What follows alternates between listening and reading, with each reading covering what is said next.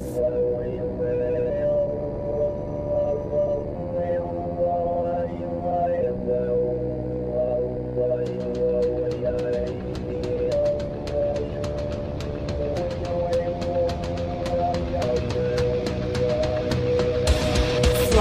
Politic Podcast, the show for normal Americans. From this undisclosed bunker, here's your host, Tony Reed.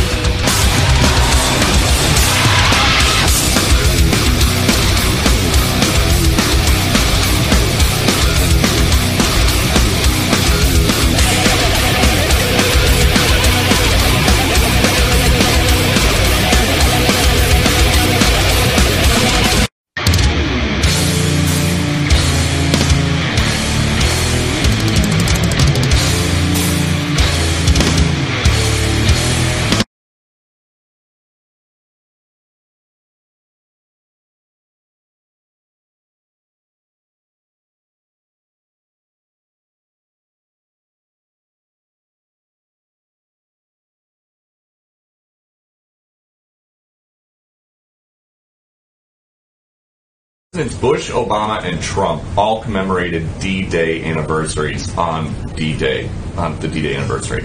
Why didn't President Biden? Well, I can tell you that certainly the his value for the role that the men who served on D-Day and the memory of them, the families who have kept their memories alive over the course of years on this day is something the president has spoke to many, many times in the past. It's close to his heart. Joe Biden is the worst leader of the military in American history. Would a good leader call our troops dumb? Watch this. And two, I appointed Johnson to the academy. I just want you to know that. Clap for that, Mr. Speaker.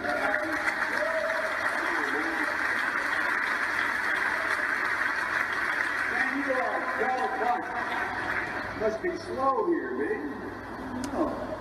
Would a good leader call our troops dull? How the Coast Guard is, quote, the hard nucleus around the Navy forms in times of war. You're a really dull class. I mean, come on, man. Is the sun getting to you? I would think you'd have an opportunity when I say that about the Navy to clap. Pause for a moment and consider how insecure and low energy you have to be to insult people for not clapping for you. Country to get back in the business of creating a more peaceful world. Please clap. Oh, yeah, that's right. Always a classic. I almost forgot about that one. It's still painful to watch to this day, 4 years later. Someone who received absolutely zero clapping was Kamala Harris at the U.S. Naval Academy last week.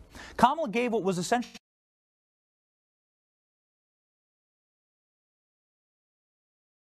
responses for America's most prestigious military school. The entire speech is nauseating. We were forced to watch some of it, and now you have to too. Here's a painful 30 seconds. You are electrical engineers who will soon help convert solar and wind energy into power, convert solar and wind energy into combat power. And just ask any Marine today, would she rather carry 20 pounds of batteries or a rolled up solar panel? And I am positive she will tell you a solar panel, and so would he. Hilarious. Guys, there's only one politician in America who has proven that they can weaponize wind power, and it's not Kamala Harris. Taxpayer dollars to ask the Ukrainians to help them cheat an election. And the complaint that I've heard from Republicans all last week was that you... It never gets old. Kamala was right about one thing in that address, and that's that the military has gone fully woke. Check out these humiliating ads from the U.S. Army. This is the story of a soldier who operates your nation's Patriot missile defense systems.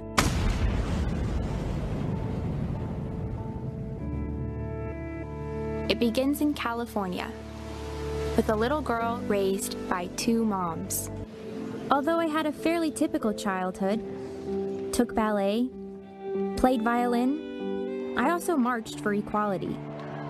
I like to think I've been defending freedom from an early age. Embarrassing. It's just embarrassing. And even the Army is embarrassed.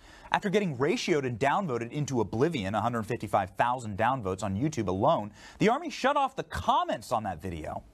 These are the people fighting to preserve free speech and defend our Constitution. Your grandfather's army held Bastogne, Normandy, and Iwo Jima. But mean YouTube commenters are enough to get the modern army to retreat. Speak up about all of this and you'll find yourself out of a job, like Lieutenant Colonel Matthew Lohmeyer, who was fired for saying mandatory diversity trainings in the military are rooted in critical race theory, which is rooted in Marxism. He's, of course, 100% correct. CRT is racist, Marxist, garbage, specifically designed to make us hate each other. It is the polar opposite of what is found in our founding documents of this country, the same documents that Biden swore to defend against enemies both foreign and domestic. So how's Joe doing on that front?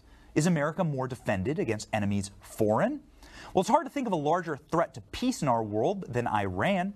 Iran is the #1 sponsor of terror on the planet and is directly responsible for killing or maiming thousands of Americans in Iraq and Afghanistan. They are alone the financial backers of Hezbollah, which just rained down missiles onto our ally Israel, killing Jewish civilians indiscriminately. It is not a stretch to say Iran has funded the killing of more Americans and American allies in the past 20 years than any nation on earth. So what is Biden doing about it? Sending them more money. It's hard to believe, but it's true. By re-engaging in the Iran deal, the terror state will get billions of your tax dollars. This will end in more carnage for American troops and allies. It's malicious. Speaking of carnage, how's Biden doing against defending our country from enemies domestic? Not great.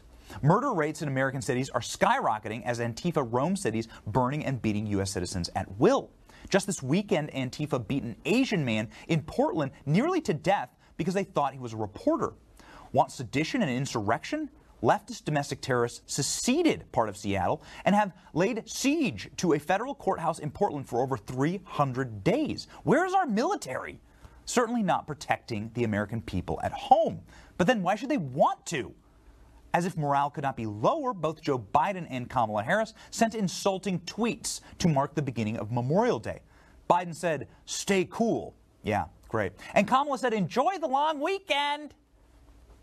It was a long weekend for grieving families who lost loved ones, you cackling gremlin.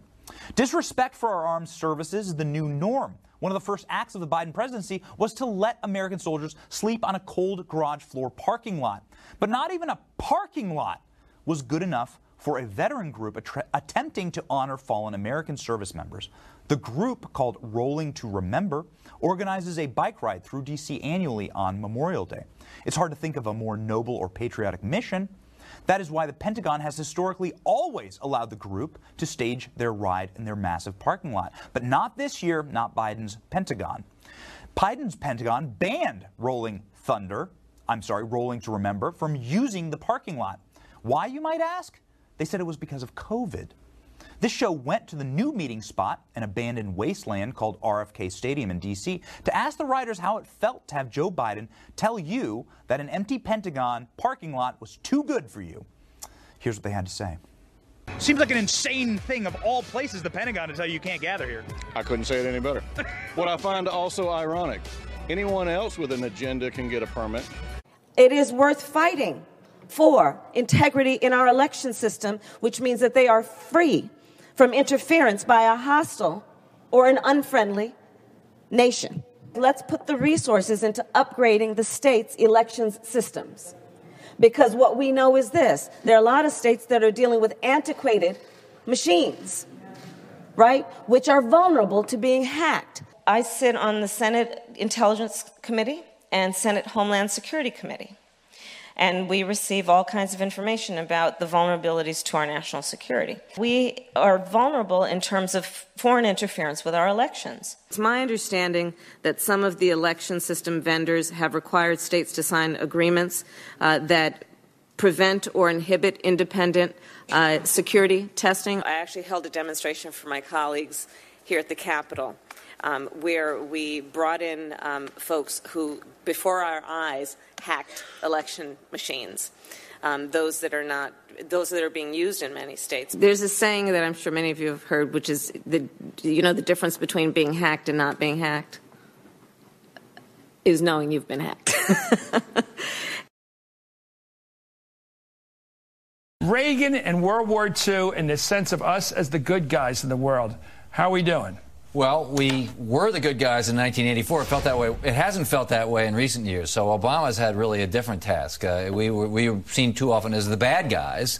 And he has a very different job from Reagan was all about America.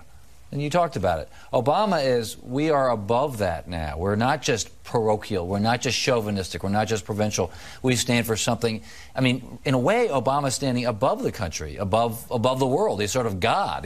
Mike Pence's legacy is so weird. It's just this boring nothing of a man who decided to run with a guy no one, including him, thought was going to win. Nobody wanted to run with, and wound up being number 2 to one of the worst leaders in the history of the world. It's like if Hitler had a sidekick named Dennis. And welcome back to Flyover Politics Podcast. It's the 8th of June, year of our Lord. It's a good intro. Amazon drivers beating people up, press secretary. Biden keeps the greatest generation near his heart. A great segment by Benny from Turning Point USA. Obama's God. Voting machines are fucking pieces of shit. Don't see that in the media, do you? But that's your vice president. And, of course, Hitler reference. So, going a day early today because I'm taking off to see Bro in an undisclosed location on Friday. So I got the next couple days to get some shit done and then take off and head on down and hook up with my brother. So it'll be kind of a fun time, and I'll report about it on Monday, which will be our next podcast. So that intro with the kind of a general theme of violence. We got a violence problem in America. I'm just gonna play a montage here. Let's see. Biden, Cooper, Yamiche Alcindor, another violent segment, and then you're gonna hear a Yale professor, and it pretty much sums up why that Amazon person beat the living shit out of a white person. Congratulations. I'm proud of each and every one of you. This past year has been an extraordinarily difficult year for our country and for the world. The times of loss and anxiety and disruption. And I know you felt it too, losing loved ones and friends, losing time with each other. But you've been incredibly resilient, and you're ready for what comes next. No graduating class gets to choose the world in which they graduate. Every class enters the history of the nation up to the point that has been written by others. But few classes, once in every few generations, enters at a point in our history where it actually has a chance to change the trajectory of the country. Just 3 years after I stood where you're standing, 2 of my political heroes, Dr. King and Robert Kennedy, were gunned down. The Vietnam War divided the nation and divided families. We're in the midst of a great movement for civil rights, women's rights, and environmental rights. We faced an inflection point, and we did our best to seize that moment because things were changing so rapidly. And now you face another inflection point. As we put this pandemic behind us, rebuild our economy, root out systemic racism, and tackle climate change, we're addressing the great crises of our time with a greater sense of purpose than ever before. And because of you, your generation, I've never been more optimistic about the future than I am today. You represent one of the most gifted and talented and well-educated generations in American history. And you're going to see more change in the next 10 years than you saw and we saw in the last 50 years. But it's going to be up to you. It's going to be up to you to translate that unprecedented change into a greater measure of happiness and prosperity for not only you and our nation, but for the world around you. And I know you will. The Irish poet Seamus Heaney once wrote, "History says, don't hope on this side of the grave, but then, once in a lifetime, the longed-for tidal wave of justice can rise up, and hope and history can rhyme."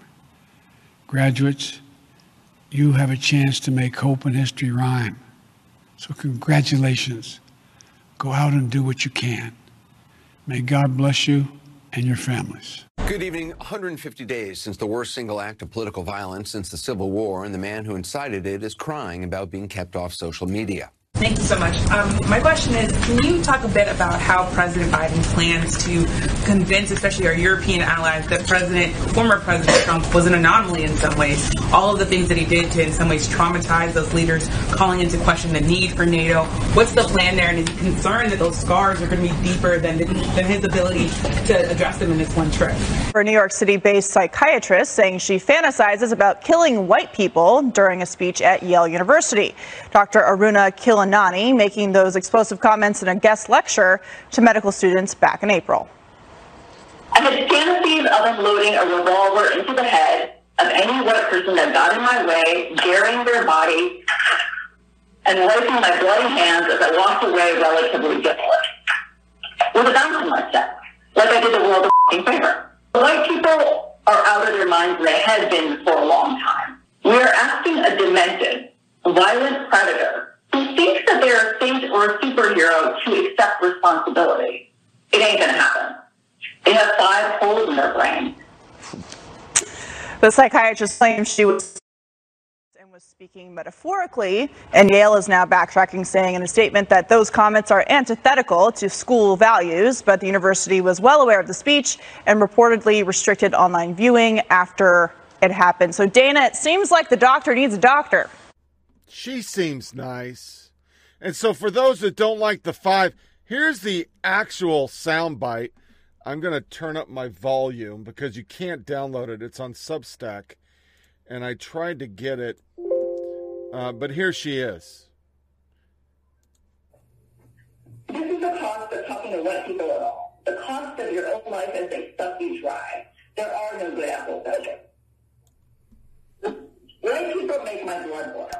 Around 5 years ago, I took some action. I systematically, I'm going to do, white ghosted most of my white friends, and I got rid of a couple white BIPOCs that snuck in my crew too. I stopped watching the news. Once I started, I couldn't stop. I had less than 1% left. It was also public service.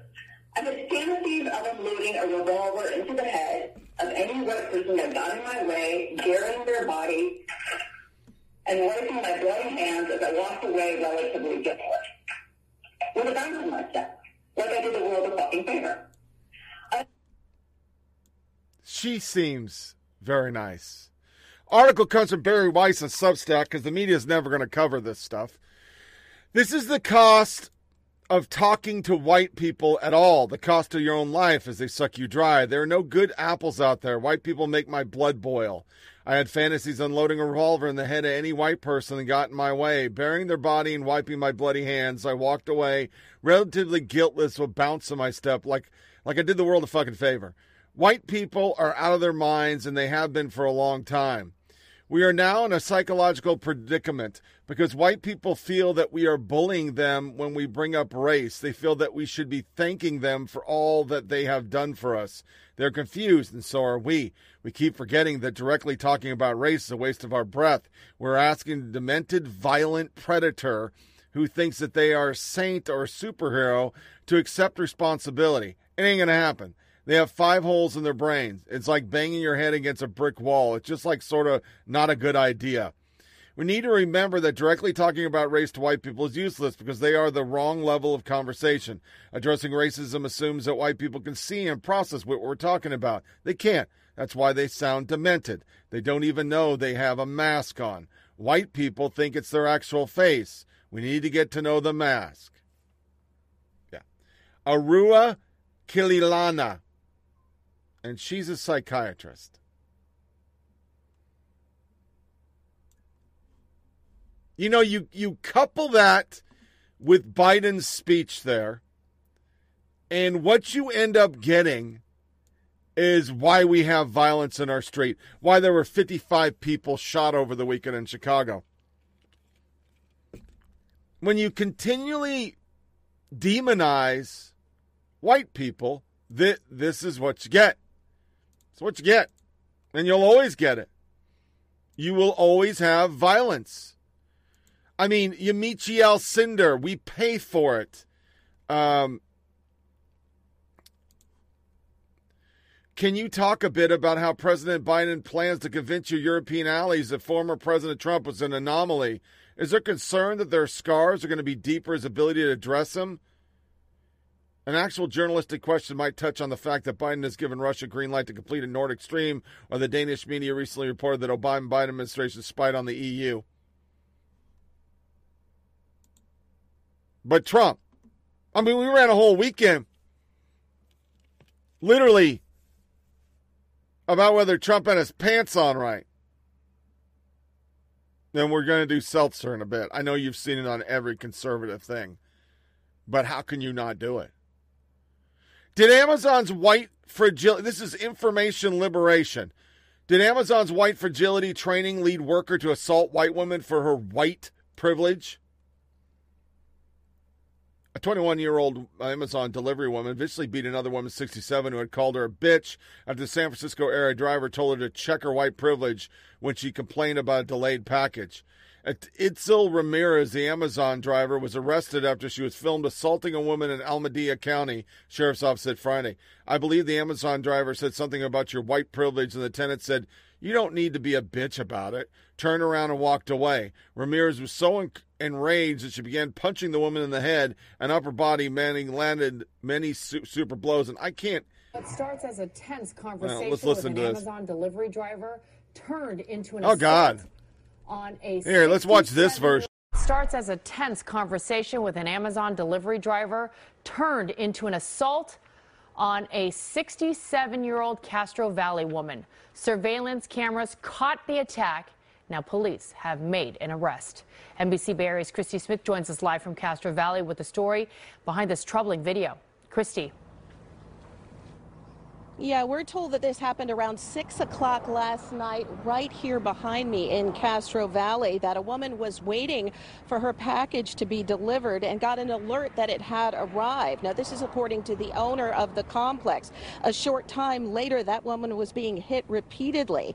Now, we're told that she came out and couldn't find the package and saw an Amazon driver and questioned her about the package and was told to be patient. Then, of course, the encounter escalated and turned violent, with the woman getting hit repeatedly. There are two angles of this from security cameras.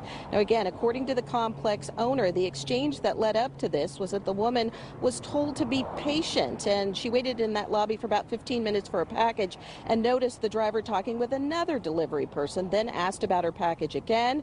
He says then the driver said something about white privilege, not getting the package there any faster. Then the 67-year-old woman, he says, called her a name, and that's when it escalated. I just think that the violence we're seeing these days is very troubling. She seems nice. But it was it? In this article, the proceeded to go on mass censorship spree, purging everyone. Okay. In 2018, Facebook announced they were going to start censoring misinformation that leads to real-world harm. We have identified that there's a type of misinformation that's shared, blah, blah, blah. Proceeded to go on a mass censorship spree, purging everyone who criticized mass immigration. Other social media sites quickly followed suit. Are they going to ban misinformation about non-existent white privilege now that it can be plainly seen to be causing real-world harm? Just 6 months ago, Facebook announced they were overhauling their race-blind hate speech algorithms. The anti-white agenda is being pushed from the top down by the U.S. government, working in concert with the richest, most powerful, most privileged companies in the world. Rather than trying to ridiculous argue self-defense, Amazon driver Itzel Ramirez should argue that she was doing what she was trained to do. Because it's true. I mean, Rand Paul. Damn file was jacked up.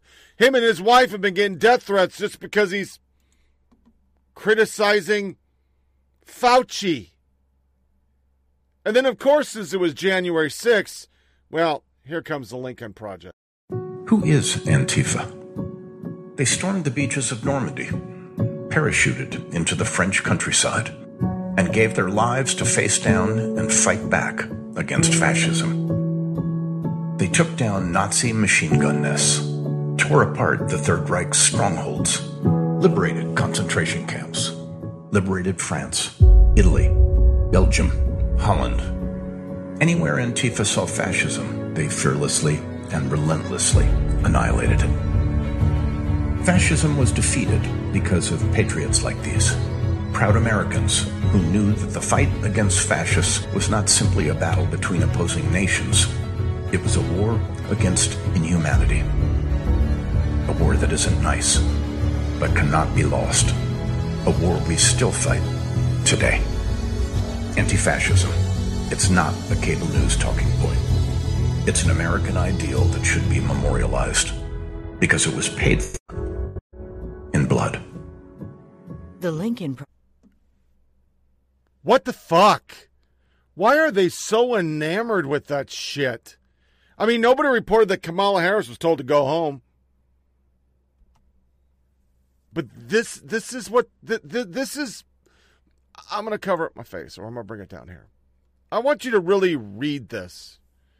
A Democratic senator says he will not vote for overhaul of the U.S. election law, virtually guaranteeing the failure of the top Biden administration priorities. Senator Joe Manchin of West Virginia also restated his opposition to changing the filibuster. That's the AP. That's supposed to be, we just report the news. But then this race hustler, who, once again, got rich, her whole job, and every place she's at is, how can I make money by calling everybody a racist? This is so on brand for this country. Record number of black voters show up to save this democracy, only for white supremacy to be upheld by cowardly, power-hungry white dude. Manchin is a clown. Now think of that statement just for a second. Before we go forward, think about that statement.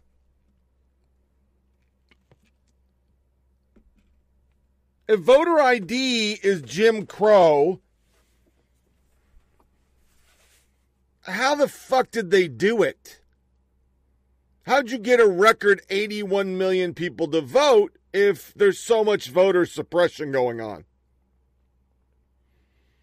The new laws only say you can't do what you guys did before, which is vote by mail and ballot harvest. That's all it is. But these clowns get away with this shit. I mean, the Lincoln Project, let me flip forward, because this is just the whole show right there. That statement shows everything these people say is a fucking lie. It's just a lie. It's not even based on truth. It's a narrative they get to fear people into voting and to make everybody hate each other and thus attack each other. All we're talking about is anti-Asian crime, which is perpetrated majority by black people. Anti-Semitism, which is perpetrated majority by liberal Palestinian and Rashid Tlaib Omar and fucking Bush and all them motherfucking anti-fucking Semite Islamists. And somehow white supremacy is taking over the country. Yeah, this is happening all the time.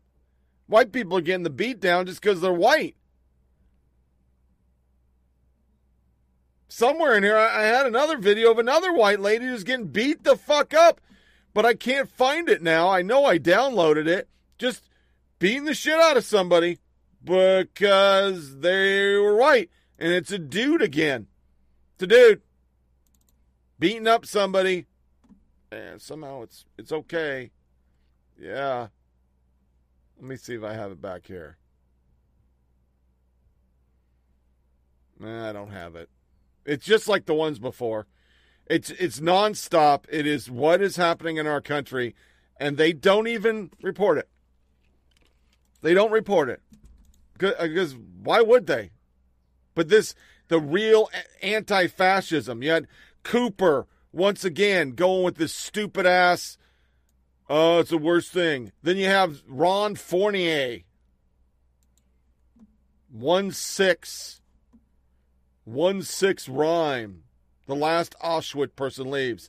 Those liberated Nazi extermination camps firmly believe the horrors that happened there needed to be witnessed widely. History rhymes 1-6. Nobody was murdered. There was no gas chambers. But it's the narrative. Here's Bree Newsom, race hustler. We're facing a massive coordinated effort to lay the foundation for USA to be an apartheid state with the majority non-white population that's still dominated by a white minority. The effort, a white minority, that's totally wrong. America's still 70% white. That you can't know. Are you counting gay people? Well, that's only 5%, so where the fuck are you getting this shit? It's still dominated by a white minority.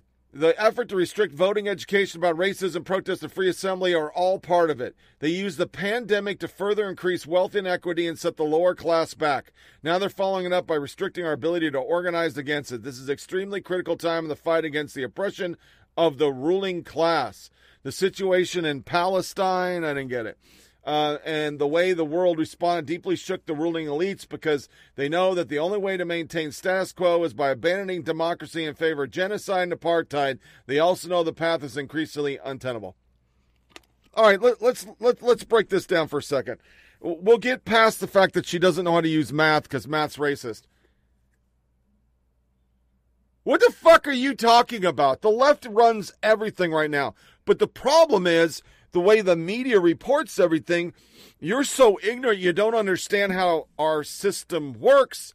And it's a 50-50 Senate, and there's 8-seat majority for the left. They lost.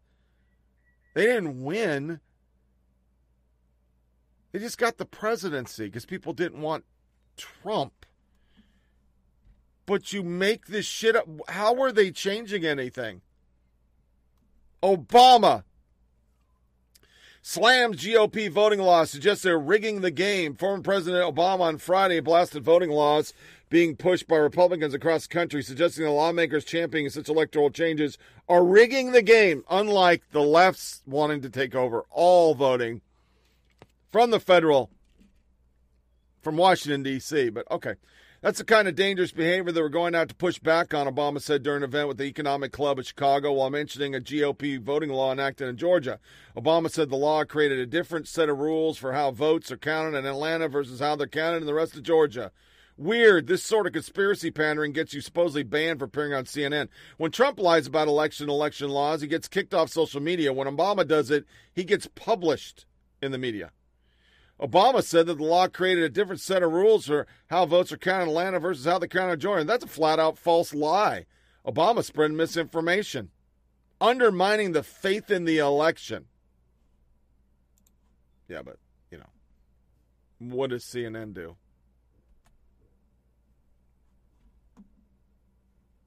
They go after guns. They're not going to report that. They're going to play this fucking tripe. More people have died in America because of gun violence than have died in America because of war. And America right now is a war zone on our streets. We see the gun violence. We see people in the streets, in the communities, in the malls, in the churches, in the temples, in the schools, getting shot and killed. And it's preventable. The left just holds on to Stoneman Douglas and Sandy Hook. And they were horrible events, but they don't talk about 55 people shot in Chicago. The crime everywhere. I mean, for fuck's sake, do I need to put up another slide? No, I don't. You're educated. All they're going to talk about it. Here's Liz Cheney. I'm not even going to play the soundbite. Literally lying and saying, oh, they voted this way because they were scared of their voters. Really? The opposite was happening. The opposite. People were being vandalized because they wouldn't vote to impeach. California assault weapon ban struck down. The court found the state's ban on the sale of AR-15s and other powerful rifles violated the Second Amendment. Judge Roger Benitez ruled the guns targeted by California in common use. He said the state ran afoul of the Constitution. Oh my God, they lost their shit on that. Biden calls systemic racism one of the greatest crises of our time in another goddamn speech. Then you got Bill Kristol, supposed conservative. Key to creating as many bulwarks as possible versus the threat of GOP hijacking of 2024 election. Dems need to hold governorships of PA, Michigan, Wisconsin, Nevada. Would be good to win Arizona or Georgia and win a couple legislative chambers in those states. This seems among the more achievable efforts. This is Bill Kristol. Before Trump, he was a major brain for the Republican strategy.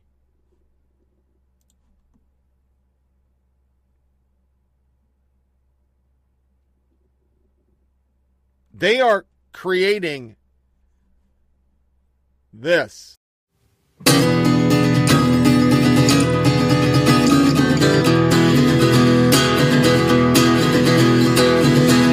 my heavy times, everybody's angry, living lives, and you broke, joke, woke, folk, think you're gonna save the day.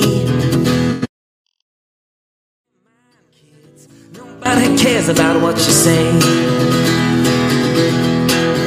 So you scream, oh please look at me, living through an iPhone TikTok dream. Rate me, date me, grade me, pay me, begging for attention. Boo-hoo, you gone out of your damn mind, kid. Nobody cares about what you do.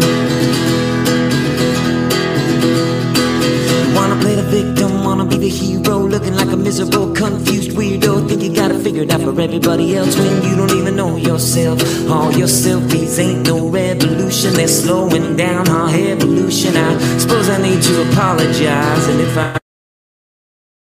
Oh cool, another rule made up by a teenage rebel who loves big tech, big farm, big gov, big laws. Gonna talk about it on their new blog. You've gone out of your damn mind, kid.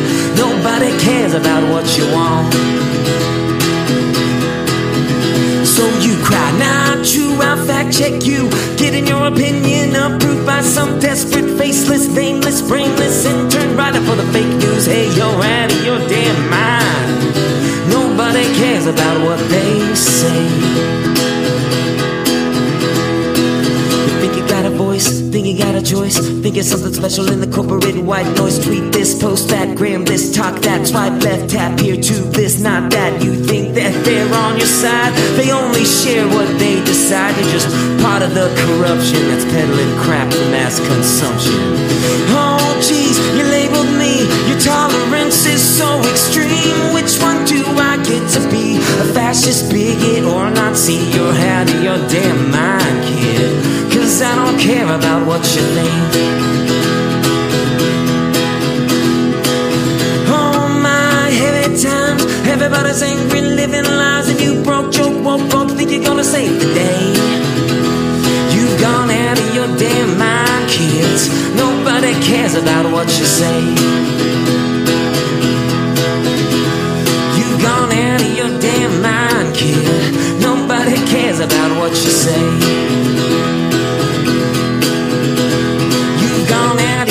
Damn mind. Nobody cares about what you say.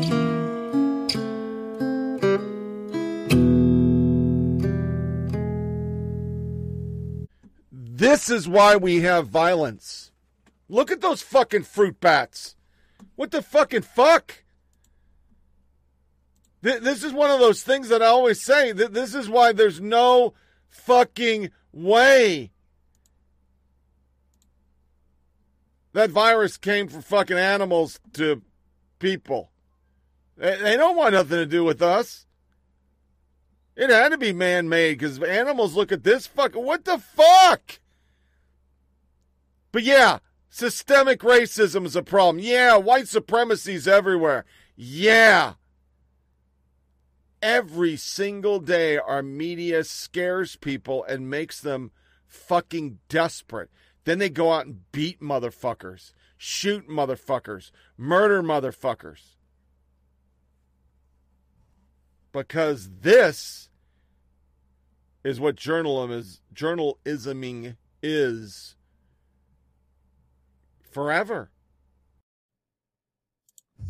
With the Biden administration's voting rights agenda at best on life support, and as the Democratic Party considers next steps in light of Joe Manchin's opposition to that sweeping voting rights bill that would have undermined every single one of the voter suppression laws, with his opposition showing no sign of fading.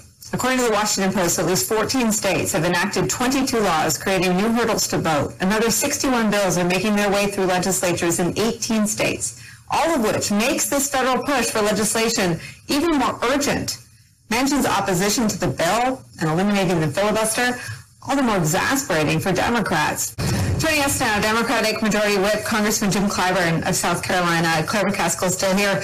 I'm going to be really brief because I just need you to fill me up with wisdom here. But 22 bills have already been signed into law. It started with Georgia, but there are now 22 laws that have been passed. Can you just speak to the urgency of the federal legislation? Well, I think the Constitution is very clear. Article 1, Section 4 of the Constitution makes it very clear that Congress has a right to determine the rules concerning federal elections. So this whole notion that Congress is powerless is just not true. When I was 18 years old, I could not vote. I had to wait till I was 21. And so later on, we dropped it to 18. So 18-year-olds can vote today. But because Congress said so. The states didn't do it. So when Congress did it, the states decided to come along. So we've got to do the same thing here. We've got to decide whether or not the members of Congress are going to stand up for constitutional principles. Do you miss being president? The real answer is I loved being president. President Biden's push for voting rights and his big infrastructure package took a big hit on Sunday from a fellow Democrat. Chief Washington correspondent John Karl joins us now. And John, the blow comes from West Virginia Senator Joe Manchin. And George, when there is a 50-50 Senate and all Republicans are in opposition, Joe Biden needs every single Democrat to get anything done. That could sink the move to override Republican state laws that limit voting access. Hi there, everyone. It's 4 o'clock in the East. West Virginia Senator Joe Manchin has wittingly or unwittingly ushered in an official death sentence for most of the Biden agenda by enacting a brand new standard for legislation, claiming that he will not back legislation that doesn't have bipartisan support, even if he backs what the legislation is doing. The New York Times writes it up this way, quote, "The senator has effectively given Republicans veto power, saying he does not oppose the substance of the legislation, only its lack of bipartisan support." The West Virginia senator delivering the fatal blow to voting rights legislation that... Busy summer ahead, infrastructure, election reform. What does the press get wrong when covering Biden's agenda? When you watch the news, when you read the news, what do you think we get wrong? Well, look, I think some of our muscles have atrophied a little bit over the last few years, and there isn't a lot of memory, or recent memory, or longer memory on how long it takes to get legislation forward, or how messy the process of negotiating and the process of getting legislation across the finish line. There are times in your briefings where you seem so comfortable. Then there's times where you seem frustrated by the lines of questioning. So I want to know what the job is like versus what you expected it to be like. Well, I'm a human being, so even though every day I try to be completely even-keeled, and always my objective, per the president's direction, is to treat people with respect and take questions and provide accurate information. That's my goal every day, but I'm also a human. And sometimes when you're answering the question, the same question a 10th time, or when a question, more likely the things that get under my skin are when a question, the premise of a question is based in inaccurate information, misleading information, that can be frustrating. I try not to show it too much, try not to let people see me sweat too much, but occasionally I have a moment of humanity. So those questions that are based on falsehoods, they come from brands like Newsmax, which does sometimes get called on in the briefing room. I know a lot of liberals don't want Fox News to get called on. I think they should be, but I know a lot of liberals, a lot of Democrats don't want it. So why do you call on Fox News and Newsmax? You know, you used to be on this side of the camera. You were a CNN commentator in between your time working for the Obama administration and now working for Biden. What did you learn here? What did you take from CNN, and how does it apply to your job now? I mean, a lot. One, when you're a CNN commentator, a commentator for any network, you do spend a lot of time sitting on a set, being prepared to give your input on a breaking news issue or an issue that's developing in real time. And that's certainly good preparation for standing in front of the camera at the briefing every day. So let's break that down. I couldn't get the soundbite in there where she is saying, fill me up with your wisdom. Fill me up was the exact words out of Nicole Wallace. You have them worshiping Obama, freaking out over Manchin. That Seltzer thing just, it sums us up. Now understand, everything is so connected that a lying piece of shit journalist that can ask the question, what do we get wrong so we could be better for you? Better spokesman. A thing you never hear for a Republican president. Especially off the odd budsman of CNN. Former Treasury official suspended for comparing Brian Seltzer to GIMP. Fun fact, Brian Seltzer is a GIMP from Pulp Fiction. And they show the picture. He got suspended. This tweet got me temporarily suspended for Twitter. I appealed and won. I simply pointed out that comparing a public figure to a fictional movie character does not violate the terms of service. Dear Twitter safety, you really put big tech critic Rupton in Twitter jail for comparing CNN Brian Seltzer to GIMP?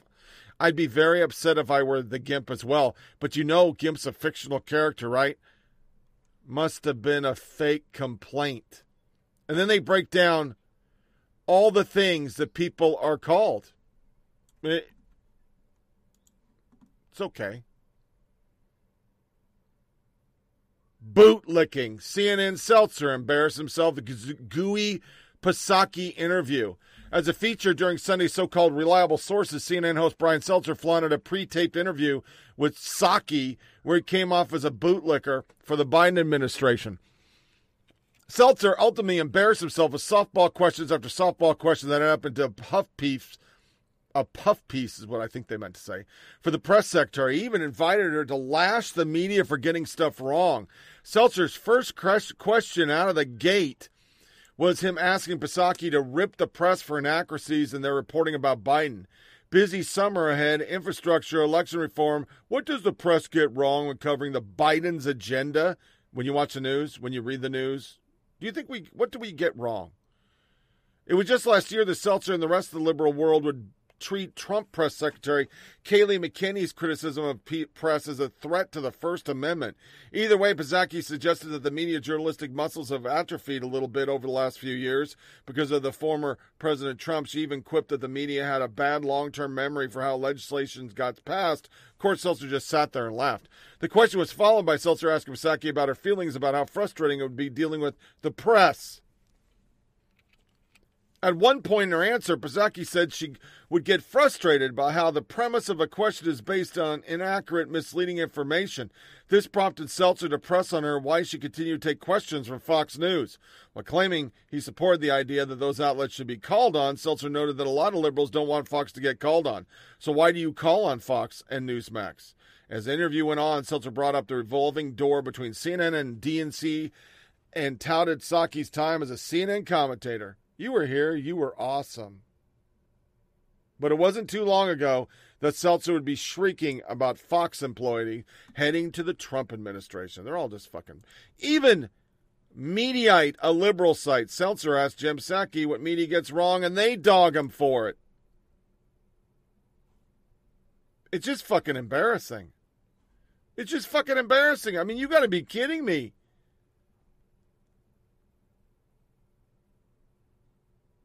While they're sucking their ass, every one of them is doing some segment on the GOP stealing 2024 somehow.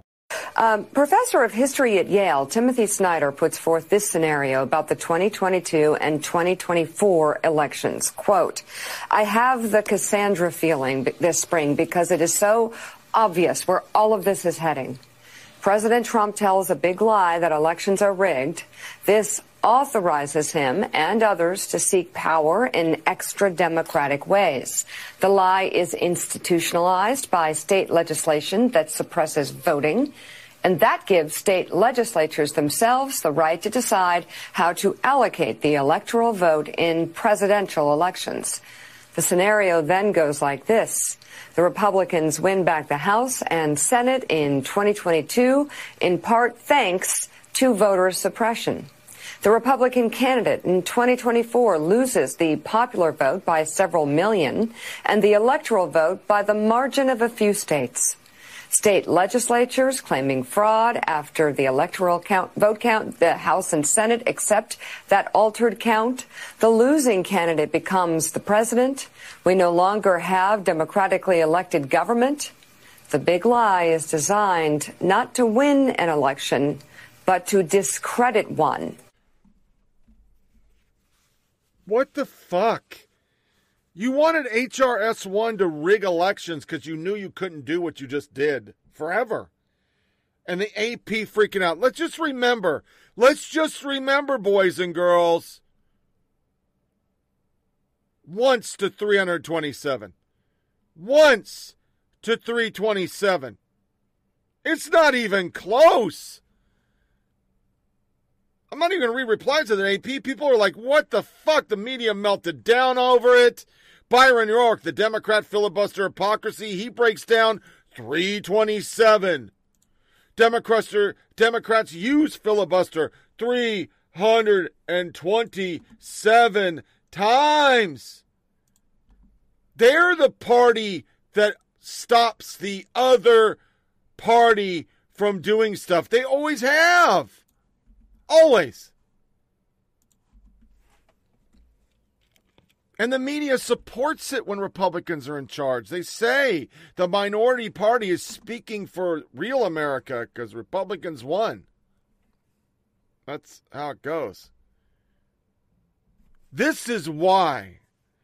Holy cow, Republicans just flipped a mayorship in McAllen. This is not expected and shows Hispanic in the South Texas may have shifted the GOP even post-Trump. Republicans just flipped a city and a county. Biden won by 17. Hillary won by 41. That's 85% Hispanic. That's why you got Kamala down there saying this. And I want to emphasize that the goal of our work is to help Guatemalans find hope at home. At the same time, I want to be clear to folks in this region who are thinking about making that dangerous trek to the United States-Mexico border. Do not come. Do not come. The United States... Boys and girls, that was racist. Just a short while ago. That was racist. You couldn't say that. You couldn't say it. And of course, after the HR1 Manchin thing, that lady... asked about HR1, Psaki notes that Biden put Kamala Harris in charge of it.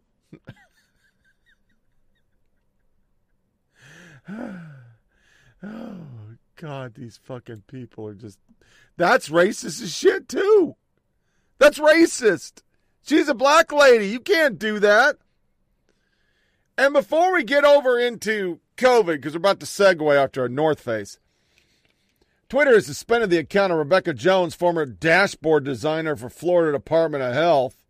Official notice, your account, Rebecca, has been suspended for violating Twitter rules, specifically for violating rules against platform manipulation and spam. But we had last podcast that the New York Times tried to take up for her. Chris Cuomo tried to take up for her. But, yeah. So all this leads to reality every once in a while, and we rarely play on this show pushback towards the liberal agenda. Well, this week, North Face targeted a fossil fuel company in Denver and said they did not want to put that logo on their stuff. They had ordered an order of jackets and stuff, and they were just going to put their logo on it, and they said, no, we're not doing that. We don't want to be associated with a petroleum organization, and they likened it to porn industry. That's what they said. So the CEO decided to do a campaign, and they put up billboards, and they ran this. I'm Chris Wright, CEO of Liberty Energy. North Face recently came out against my industry, even refusing to let one of my competitors put their company logo on a North Face jacket. I went through North Face's website of wide-ranging products, and I failed to find a single product that wasn't made out of oil and gas. The great majority of North Face's products, jackets, backpacks, outdoor pants, shirts, shoes, hats, etc., are dominantly made out of the oil and gas that we so proudly produce. Globally, 60% of all clothing fibers are made out of oil and gas. For North Face, it is likely 90% or more. So North Face is not only an extraordinary customer of the oil and gas industry, they are also a partner with the oil and gas industry. So thank you, North Face, and you're welcome.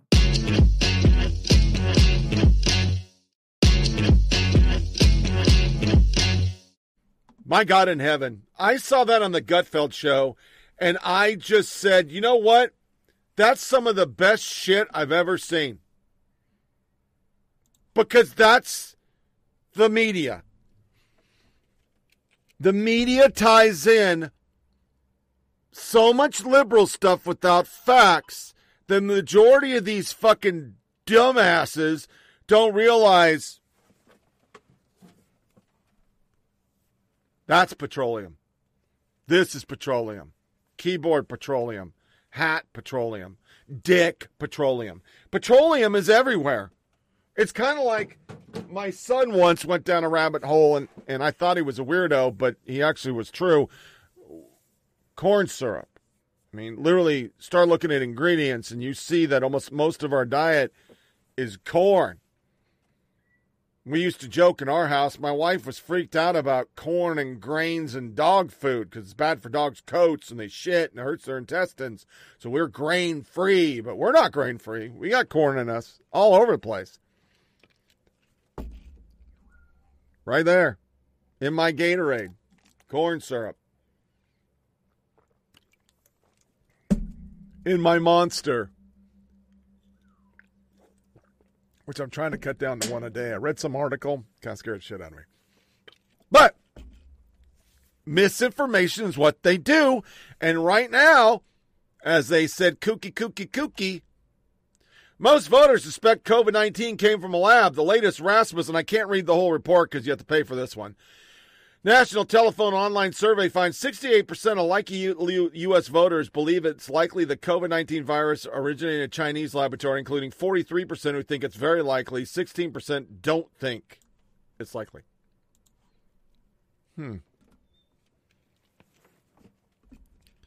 They found 78% of those that don't want to get the vaccine because they met people like me who just got healthy yesterday. And tomorrow's my first maskless day. That's 2 weeks after the shot. Yeah, they don't want that shit. They don't want to take the vaccine.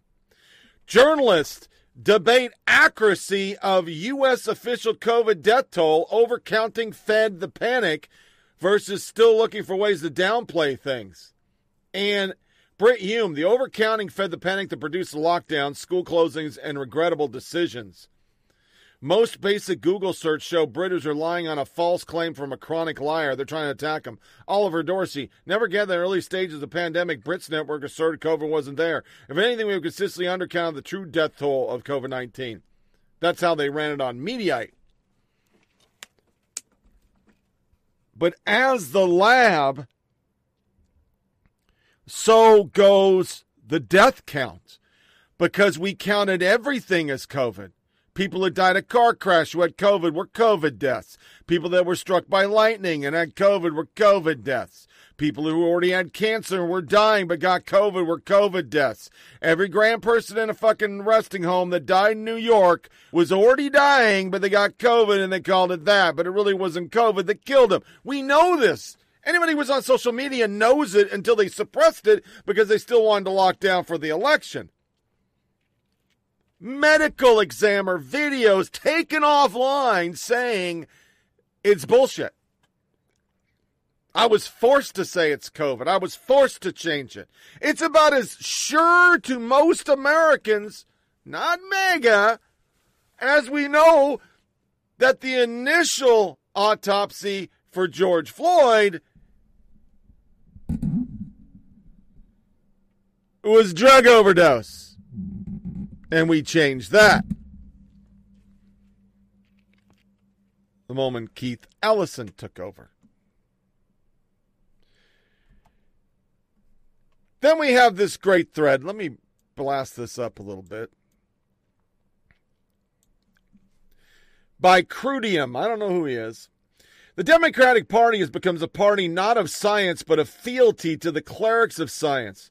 I believe in science has come to mean I do not question expert authority, which is an antithetical to science spirit as you can get. The modern scientist research industry is like a cross between a giant perpetual motion machine and a game of musical chairs. Scientific research is underwritten in large part by a steady stream of government funding. To keep the lights on their labs, scientists need to tap into the stream. They do so by designing research projects that conform to whatever government prioritizes at a particular moment. At every such juncture, we've been admonished to believe the science, but this is not science, it's politics. Science demands a reflexive posture of skepticism toward received wisdom, tempered by trust in empirical evidence. Bowing habitually to expert authority on the strength of titles and credentials is the antithesis of scientific mindset. It is precisely what Democrats adopted the party of science monitor, to reject willful obedience to those who hold cultural and political power. That's why we have stories over and over. The media's Wuhan lab scandal looks worse and worse. Worse and worse. And then this one. It is so fucking true. What they did over the last year is ruin this. Experts. It's what 2016 did to polls. Nobody trusts the polls. Neither did the Biden people, so they rigged an election by changing 80 voting laws. That would be rigging the election if the opposite was true, so I call it rigging the election. The media, so anxious to get rid of Trump, rigged the election by making sure Grandpa in a basement never got touched and fulfilling their obligation to who they think uses their product, and never showing Trump in a positive light. Never. And blaming him for 500,000 COVID deaths. The simple fact that we're on the other side of this, and we know that this man lied about masks, he lied about the Wuhan lab, he lied about lockdowns, he knew it was a very bad seasonal flu, shows you everything you need to know about our expert class. Has anyone been more consistently wrong about COVID-19 than Chris Cuomo? This guy and his brother sum up with Fauci how they have destroyed anybody trusting anything anymore. He faked COVID in his basement, went on a radio show and admitted he got in a fight with a person because he broke protocol and he was outside, but yet CNN still ran it as if he came out of his basement and he'd been in quarantine. His brother said he believed in the science, but he actually said he didn't trust experts, and he sentenced 7,000 grandma and grandpas to death while he was calling Trump a grandma killer. This is you guys. This is what you do. I don't know how you think you can't. Caught in the crosshairs, Dr. Anthony Fauci calls GOP description of email profoundly misleading. CNN runs cover for Fauci, set up segments targeted conservatives using Fauci's email against him. Obviously, more people trust Fauci than the former president, Lauren Wright says. Still far from over, and yet the narrative, there are attempts to rewrite the narrative, distort it, coming from the former president and his allies, some of them calling on Dr. Anthony Fauci to be fired. Joining us now, Pulitzer Prize-winning author and staff writer at The New Yorker, Lawrence Wright. His new book, The Plague Year, America in the Time of COVID, goes on sale tomorrow. Lawrence, it's a pleasure to have you on. I'm just such a big fan of your work. The books you've written have in some ways shaped history itself. And I'm just wondering, and you touch on this in the new book, When you see people like the former president and some Republicans targeting Dr. Anthony Fauci now, saying he should be fired, painting him as the big villain in this entire pandemic, I wonder what you make of that. I think it's totally ridiculous. I mean, you know, Fauci has served under 7 presidents. He's been a stalwart in public health. And first of all, let me just ask if I'm being fair. Am I building you up to be thicker-skinned about this than you are? Are you actually worried about this new sort of re-upping of attacks on you? Well, I'm concerned about that more because it's really very much an attack on science, I think, Rachel. You know, you spoke and I think accurately depicted the growing, extraordinarily productive relationship that I had with the activists when they came to me with legitimate concerns that the federal government, the scientists, the regulatory enterprise didn't fully appreciate that you needed to involve them in everything you do because it was their lives that were at stake. So I did reach out to them, and it turned out to be an extremely productive relationship. They got my attention in a very theatrical, confrontative, iconoclastic way, but they were fundamentally good people. They were not anti-science. What is the thread going through what's happening now is very much an anti-science approach. So that's a big, big difference. I mean, it is what it is. I'm a public figure. I'm going to take the arrows and the slings. But they're fabricated. And that's just what it is. But we'll just have to do our jobs. Ask you about, actually, the point about developing a vaccine. 40 years into your work on HIV and AIDS, does the development process and the success with the COVID vaccines should that give us any new hope for an HIV vaccine? Absolutely. Absolutely. Let me ask you about trying to bridge some of the sort of politics and nonsense and some of the science that you were talking about. One of the reasons that there is this new uproar on the right, again, I will be honest in saying I don't totally understand it, but there's a real focus on what the origin story is for where COVID-19 came from. And there are these conspiracy theories that rather than being a virus that crossed from animals into humans like other viruses have, that there was some, purposely diabolically created virus that was purposely generated in a lab to unleash on the world as a bioweapon. And that seems to be some of what's going on in the right now in the targeting of you. But scientifically speaking, is it key? Is it a key scientific factor in coming up with cures and coming up with vaccines and coming up with a final sort of solution to COVID-19 to know where it came from, to understand the origins of the virus? That is just fucking pathetic. Her last question pretty much says that it's a conspiracy theory. Her second question omits that he hurt the gay community because he made everybody think you can get it off regular contact. And if he was a scientist, he wouldn't really be saying that any skepticism is wrong. No. A note to Fauci critics. For years, he's been working tirelessly on the development of a mRNA vaccine in anticipation of a potential major viral outbreak. And on January 11, 2020, his team downloaded the gene sequence and on the 13th began work on the vaccine. So keep it down. It's a pretty weak defense of Fauci to ignore what everyone is criticizing him for, just to mention other things he's done.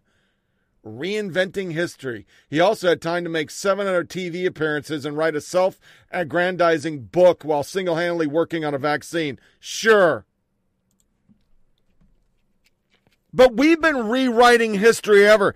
Dennis in New York likes this headline. How anti-vaxxers got red-pilled. QAnon. What happened to global pandemic, vaccine resistance movement, age of conspiracy collide, a black hole and misinformation that pose a grave threat to public health. QAnon.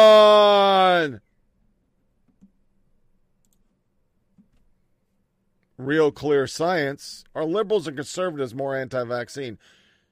There is a small fringe of conservative religious people who believe you're not supposed to do any kind of medical stuff.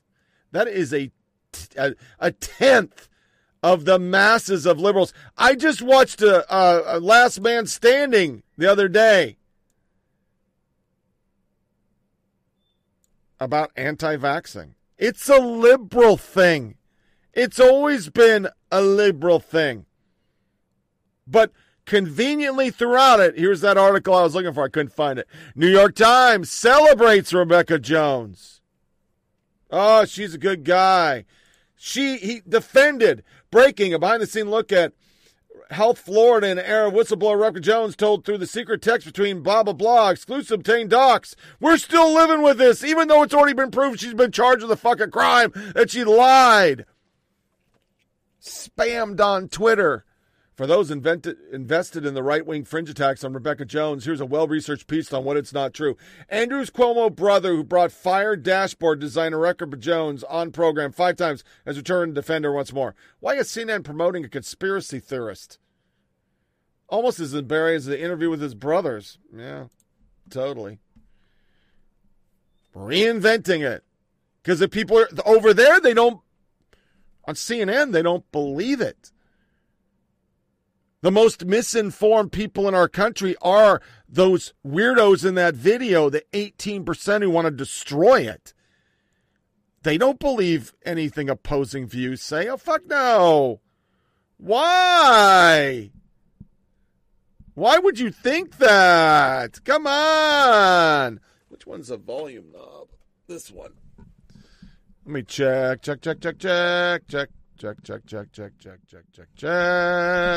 It's not picking up as loud as it used to. Then we have this one. Once again, it's a conspiracy theory on the right, but here's an article. Researchers want Americans to eat 90% less beef conform Paris Agreement. A University of Michigan study advocates drastic reduction in meat consumption. But yeah, it's the right making it up.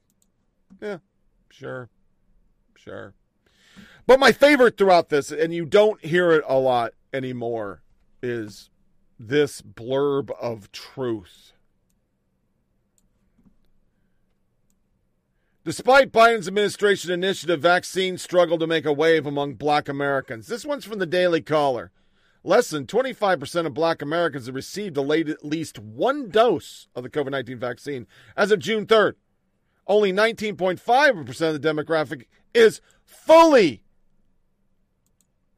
vaccinated. That's from Politico. That's not the alt-right there, boys and girls. That's not a Tucker Carlson thing or a Ben Shapiro. The gateway drugs, the fucking white supremacy. Less than a quarter of black Americans have received the first COVID-19 shot. That's less than other racial and ethnic groups tracked by the CDC. Holy shit. It's the same thing the Daily Caller said. Biden administration knew the key to successful COVID vaccine campaign be reaching the most vulnerable populations, but more than 5 months in, even a blueprint that worked with other ethnic and racial groups ain't working with African Americans. Less than a quarter of black Americans have received the first COVID-19 shot as June 7 based on available federal data amid a week-long stagnation that is defined under 1 million shots. We won't make the 70%. You don't get to celebrate July 4th. The slowdown has put black Americans behind the pace set over the past month by other racial and ethnic groups tracked by Centers for Disease Control. The trend line worries health officials. The tough layer that we have to address requires relationship building and going to take a little longer. Octavia Martinez, executive director of Hogg Foundation for Mental Health, who sits in the White House COVID-19 Health Equity Task Force. We have systemic issues there. They're going to blame it on racism. So are they the racist one? One of the task force's assignment was recommending ways to build trust in vaccines and effectively roll out those marginalized communities, chief among them black Americans, who are dying from COVID at a disproportionate rate of 1% to 2% more than their population in a state. It's so huge. That was a lie, too. Some early ideas were incorporated in the administrative vaccine plan. We still have some places where the past of the history, bias, discrimination, and hate are just constant integrate. Blah, he, ha, ho. Let's see if I can download this. If I can download it, I'm going to play it because I really want to see what they're going to say here, because it's just going to be a bunch of goddamn word salads. That's not it. President Biden is already more than halfway to his goal of 100 million shots in 100 days.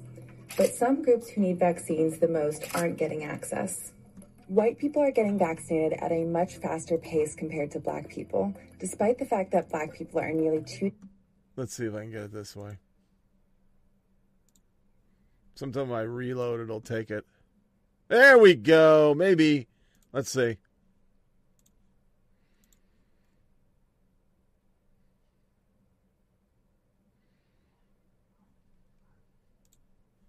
Let me pause. President Biden is already more than halfway to his goal of 100 million shots in 100 days.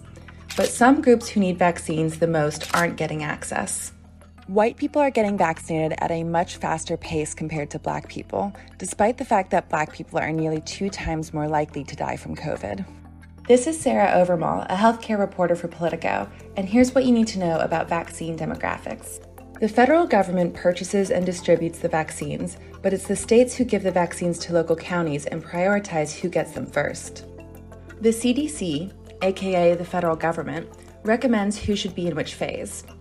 States generally follow them, but also personalize plans to their needs, like including additional groups in earlier phases than the CDC recommends.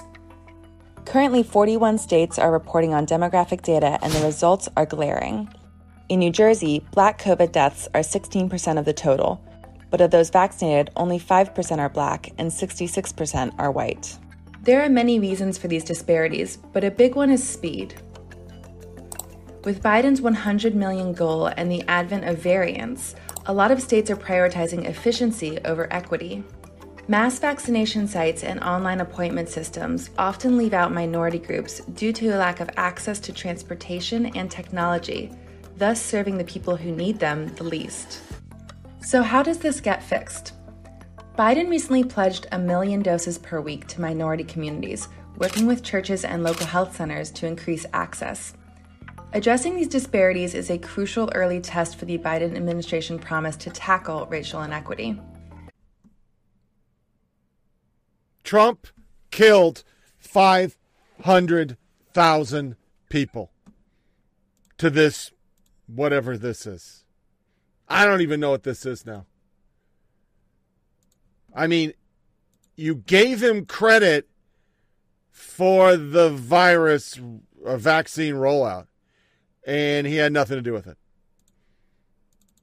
Now you're going with this.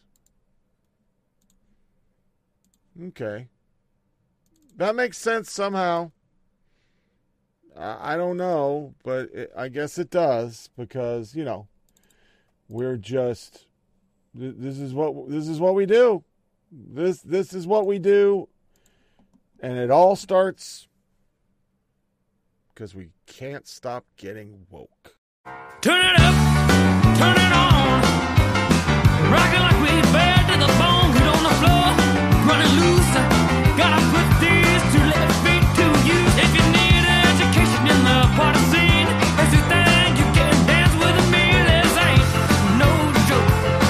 Turn up, let's get woke.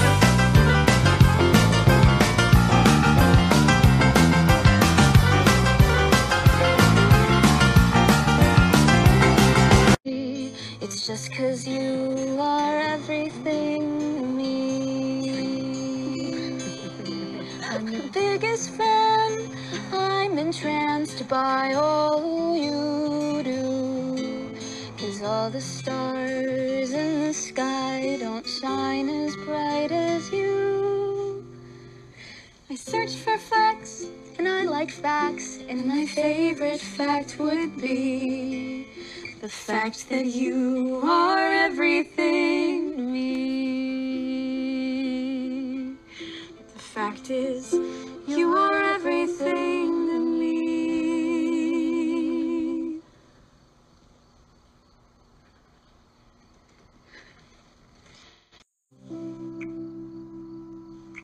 Issued a statement on the incident, along with newly released body camera footage. We should warn viewers that this footage is disturbing. Wait, how was Luke holding a gun? This makes me want to puke. The Crows have just released the name of the armed suspect, Lucas Fox, who was released from jail hours before the confrontation. The gun found at the scene was also connected to a recent gas station robbery. 27-year-old Fox is the son of the late Wayne Foundation CEO Lucius Fox and currently works as head of security at Wayne Tower. They literally photoshopped a gun into Luke's hand in the footage. Not just any gun. It was linked to an armed robbery, which means when Luke wakes up, they're going to charge him for robbery and attempted assault.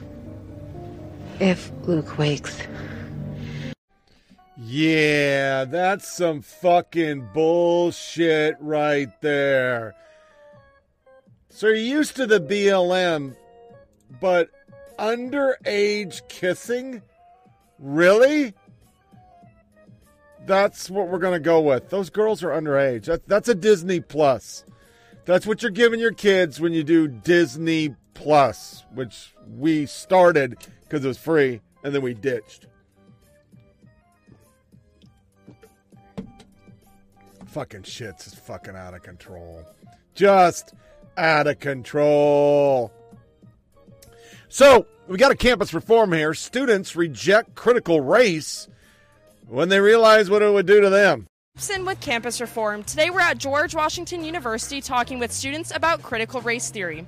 Do students know what it is, and will they agree with 3 of the most basic principles of critical race theory? Plus, do they think we should be teaching this in our schools? Let's find out. Do you guys know what critical race theory is? No, we're not quite sure. No, same. I don't. No, not exactly. I do not. No, I don't. I don't. I think I have a decent idea about it, but honestly, I can't say I'm an expert on the subject. So I'm going to read you a series of statements that kind of explains the basis of critical race theory, and then for each statement, I want you to tell me if you agree or disagree with it. So the first statement is, the most important thing about you is your race. Do you agree or disagree with that? Disagree. Disagree, yeah. Disagree. Disagree as well. I disagree. I just feel like there's a lot to everybody, and race is a very important thing, but it's not the only important thing. There's more to a person than the race that is constructed by society. I mean, people can view themselves differently. It doesn't have to be, just don't agree with that. I disagree. I think there's so much more stuff that's more important, like your personality and how you are to other people. So the second one is, race rather than merit should be the main factor in hiring decisions. Ooh. No, not the most important thing that people look at, but, ooh. I disagree. I disagree. Yeah, I disagree because that shouldn't be of any importance. No, I disagree. People should be hired based on their skills, because at the end of the day, the job that you do has nothing to do with the race that you're categorized in. And last statement is, racism is in every single interaction that we have as Americans. Do you believe that? No, I don't believe that. I know it's very apparent and present in the United States, but it's not in every single interaction. I don't know if I can say yes or no to that. I don't know if that's true necessarily. Do you think it's present in every single interaction? No, not every single interaction, though. You know, knowing all of these things, knowing that these statements come from critical race theory, what if I were to tell you that all 3 of these statements are being taught to college kids, to kids in K through 12 in this country? Would you be surprised that this being taught? Yeah, I'm really surprised that it's being taught, and I don't think that's a good thing. Yeah, it is a little surprising, because I feel like there's been a lot of reform in that realm, but yeah, the education systems aren't picking up on that. Do you think this is something we should be teaching our kids? No, not necessarily. No, I don't believe that should be taught. Just it's not really a good way to think about things. You know, looking at Martin Luther King Jr., everything that he's done for this movement, he always said we shouldn't judge each other based on the color of one's skin. Do you think this is what he envisioned for America? No, I mean, obviously you should be aware of race, but if you fixate on it so much to the point that you see nothing else in the other human being, then obviously that counters, the type of activism he's trying to do. No, definitely not. I think you want it a more combined America, and not focus on race is important history wise, but it should be more respectful and not separating people. We have a generation of fucking morons. I always dog these weird-ass fucking millennials, but dude, come the fuck on. Come the fuck on. Here's some good ones that I found online. I think it's pretty funny. Let me blow this up. Why are all of these people who spend their whole time calling everybody racist, they're married to white folk? If a fetus is a person at 6 weeks pregnant, is that when the child support starts? Yeah, she's a fucking idiot. But it brings us to our next thing, because I had to get those in. I forgot to do it up front. Roosevelt University professors admit on hot mic to teach... Oh, geez, just covering up my face completely. Let's get this straight. I think my chair moved. I think that's a problem, yeah. I'm too far this way. I'll fix it later. Fuck it. Admit to hot mic to teaching social justice all day long, every day. And this is the line they got.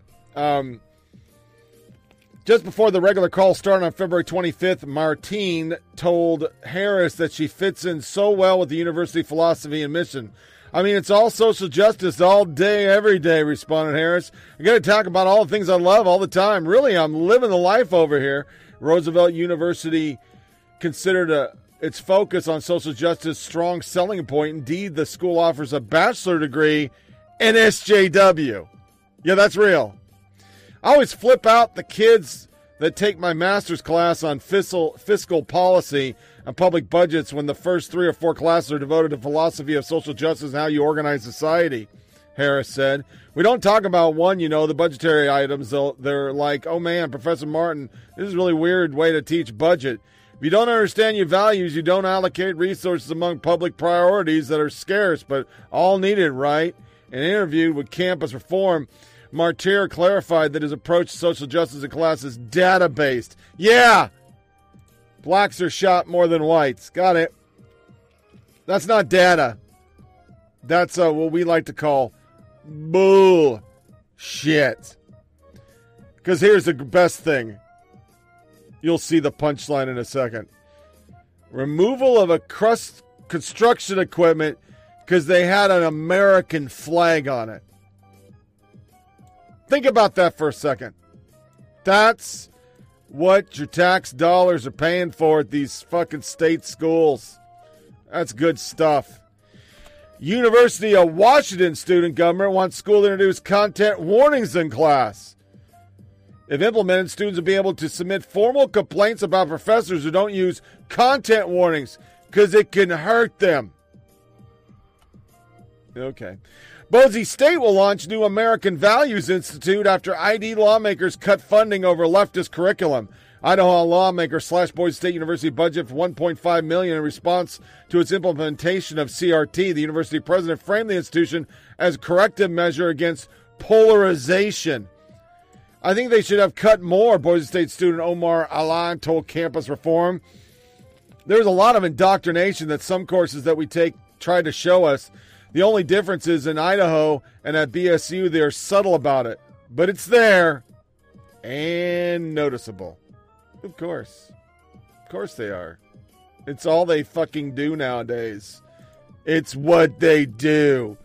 That's why headlines like this sum up everything in the left. Now, they don't have to bomb them. Just take those rockets. And then they don't put out the facts. This is a survey by NYPD should put more officers on the street.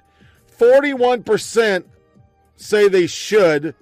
28 somewhat agree, somewhat disagree, strongly disagree is 20%, and 12% I don't know. So you're talking a 69-72. And let me blow them up so you can see them. It's a total rebuke of what they've been doing.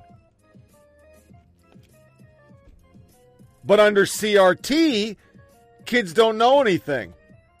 Georgia Board of Education votes to censor American history. There's like 800 articles. This is from The Intercept, but there's a billion of these, and they're fucking non-stop. Because you got the Washington Post doing articles like this. White bird watching is patriarchy. Washington Post editor, genius, get me 2,000 words on bird bigots. You don't think that's how decisions are made at the Washington Post? Are you fucking crazy? The racist legacy of many birds carry. It's a long June 3rd piece by Daryl Fears that tackles the birdwatching community. Fear wrote, even John James Audubon name is fraught and nations embroiled in racial reckoning. It seems the great bird artist and cataloger owned slaves and didn't think much about emancipation. Some of his behavior is so shameful that 116-year-old National Audubon Society, the country's premier bird conservation group with 500 local chapters, hasn't ruled out changing its name. I am deeply troubled by the racist action of John James Audubon and recognize how painful that legacy is for Black, Indigenous, BIPOC, but he spells it out. Interim Chair Chief Elizabeth Grace said in a statement in May, although we have begun to address this part of our history, we have a lot more to unpack. So, it's not too hard for them to make the stretch that, well, you know, if you like birds, you're a racist. Yeah, that makes sense.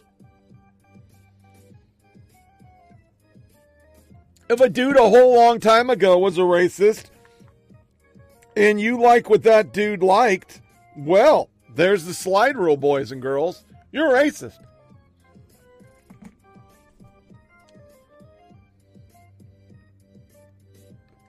And if you don't think you're a racist, that makes you more of a racist. You're like a racist squared. But this kind of racism, yeah, it's okay. Yes. Bella Hadid uploaded a story on her Instagram showing a photo of a football team and saying Palestine versus Australia in 1939. Now, I'm not sure what she's trying to say here, but this team, all Jews, with even Hebrew writing on the jersey. This team wasn't representing the Palestinian state. They were representing the British Mandate. And in fact, it was Maccabi Tel Aviv playing as Israel. You know, maybe she was referring to the Palestinian national team and not Maccabi Tel Aviv. But check this. This is the logo of the national Palestinian team. Yep. Eretz Yisrael. Israeli land. So as I said, I'm not sure what she's trying to say here, unless she's trying to say that Jews were also here. But on this you can say, She'en sechel and de'agot. Yeah, she's a fucking racist. But I love how Dan Bondingo attacks critical race. When you do read into the bedrock principles of what critical race theory is, you know, the white male patriarchy, knowledge is a construct of power. If you're white, you're an oppressor. I ask you, you're white. Are you an oppressor? Well, I don't believe that I am. I make a point to try not to oppress people. But through the lens of my own family, I can see both the strengths and the flaws of the American experience. And I'll expand on that just briefly, if I may. Some of my ancestors, like Ebenezer Fisk and Ephraim Fisk, fought in the American Revolution. There were 3 Fisks on the Salem witch trial, and they sent a bunch of young women who were widely regarded as innocent now to their death. So I'm not going to go back and say that we shouldn't talk about the Fisks that were on the Salem witch trial jury, because it is the darker side of my family's history. And I think with America, we're at our best when we're willing to kind of self-scrutinize. And this is one of the things that I share with progressive audiences all the time about American exceptionalism. In our 235 years, we have embarked on a more self-corrective course in terms of addressing as many of our warts, wrinkles, and scars as possible than any other civilization in history. And that is one of the things that makes us special and makes us unique and something to be cherished. But to look at our history and say that we're not going to tolerate a full and robust conversation about it, I don't think is doing right by our history and by what we owe the next generation. Well, I appreciate the answer, but I would dispute that. I don't. Are you really suggesting that we don't, in our school curriculum, analyze our history? I think that's absurd. But I just want to suggest something as well. It's not that critical race theory, it's bad enough that they're claiming if you're white, you're somehow an oppressor, which you just admitted you're not, so you probably don't believe in critical race theory. Just, you know, it's tautological. But they want to address historical inequities you weren't responsible for. You just said it was your family members, not you. You had nothing to do with it. So I ask you, if critical race theory, we should address historical inequities, What are you personally doing to address your family's inequities? Are you redistributing your money, giving back property? I'm just kind of wondering if people live by their own, their own principles. Unfortunately, with that illustrious history, it did not come with a lot of wealth. So I wish I was in a situation where there could be something to be given away. The CRT shit is so prevalent. Here you have this lady, anti-fatness is a perpetuation and enforcement of white supremacist beauty standards. It's not harmless, and it didn't develop in a vacuum.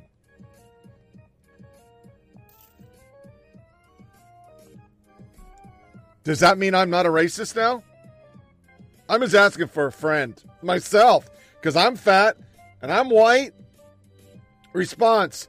As someone who's fat and trying to diet and exercise right, this critical race theory diet bullshit is going to cause a lot of people to die sooner. So Michelle Obama, Let's Move thing, which was promoting anti-fatness, was in fact racist. Who would have thunk that? I sure the hell didn't. But as we've said a billion times on the show, it's just the Benjamins. Look at this. Reps from 7 to 8 universities attend racial healing circles at upcoming professional event. Association of American College and University hosts 3 sessions to develop more truth, racial healing, and transformation. Campus centers across American universities. The campus centers are supported by AAC&U and the W.K. Kellogg Foundation. Association of American Colleges. Woohoo! They're going to get in a circle. It's thrilled to partner with these people and get into the cult trance. Yeah. That's fucking awesome. That's just freaking awesome, man. We need more of this cult shit. Yeah. Not less. More. And then we get National Geographic, which once again you would think would be a straight up good place, but it's not.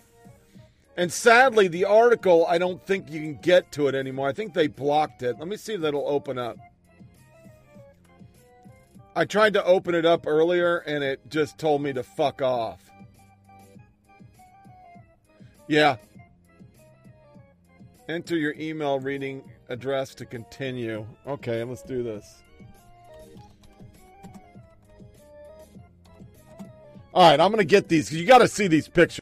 Okay, I'm sorry about that, but I tried to get this, and it literally just got bogged down. It said I had to have a membership or some shit, and I was like, what the fuck? It's National Geographic. So here's a lady from a mass email editor of National Geographic sent out. America sure has an insufferable elite.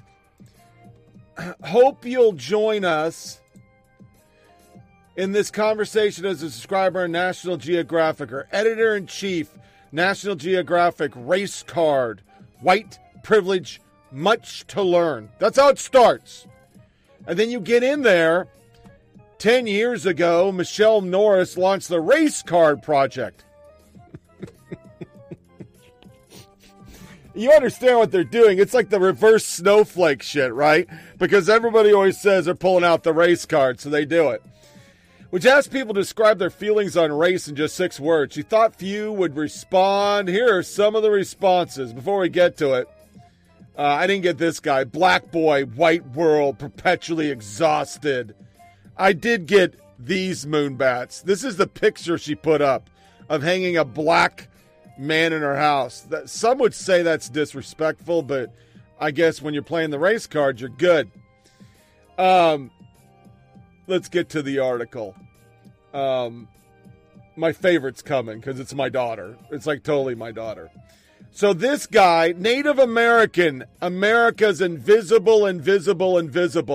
We're not being acknowledged on our lands, our own continents, our own territories, and in the history books.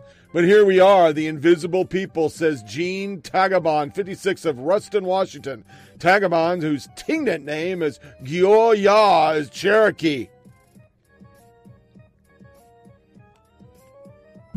Okay. My mother hated my dark skin. I'm white, but I'm not basic. I'm a Mexican when it's convenient, was one of the people. Let me reduce this fucking bullshit. It just, fuck me. Fuck me, this shit is so fucking stupid. The project started at a time when events and trends evinced in a shake of America's social order. A black family was in the White House. Dramatic shifts in attitudes about gay marriage and LGBTQ issues. The after effects of 9/11 and demographic change that was abundantly apparent in advertisement, crowds in malls, students were in school, and in the United States where the non-Hispanic white population has slipped into minority status. Still not counting. In the U.S., our national discussion of race are usually dictated and defined by big explosive events, debates over immigration, a pioneer breaks color barrier, hateful language spray painted on a storefront like kill Andy NGO, kill all cops, kill Whitey. Is that the paint you're talking about? Oh, you're not. Okay, that paint's good. A Confederate flag flying defiantly in the air, a Confederate monument tumbling to the ground. But there is an intimacy to the stories people tend to share in the project. Yet there is direct reference to slavery and affirmative action quotas and America's first black president, the kinds of things found in history books and news headlines. But more often than not, people emote about their kids and coworkers, their neighborhoods, or their church, the way the world responds to their accent, tradition, or body signs.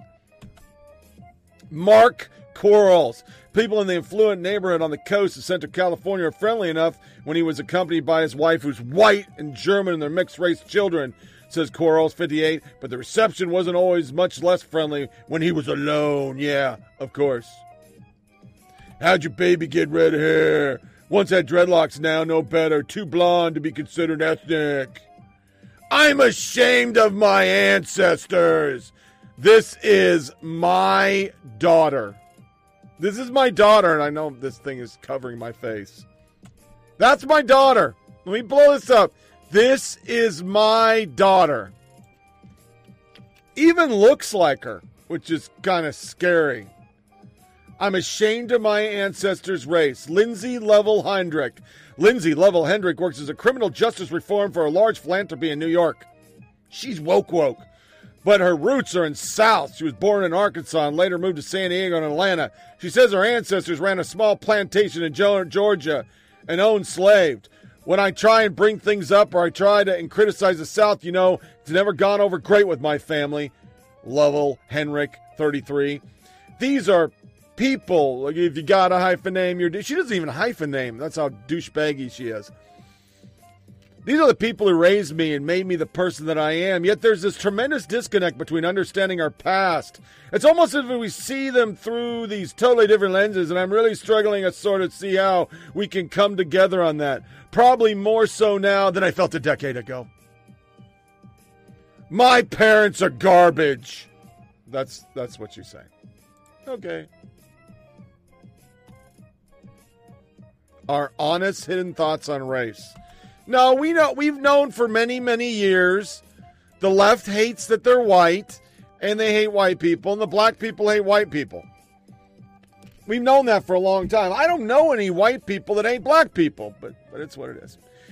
Positioning black physicians and investigators at the forefront of the vaccine effort in the attempt to boost vaccine uptake in black American community has critical implication for the future of black trust and for equity in medicine and healthcare. Although the COVID-19 pandemic is temporary, the long-lasting detrimental effects of this emergency will again fall on the most marginalized populations. NIH, look at us, we're woke.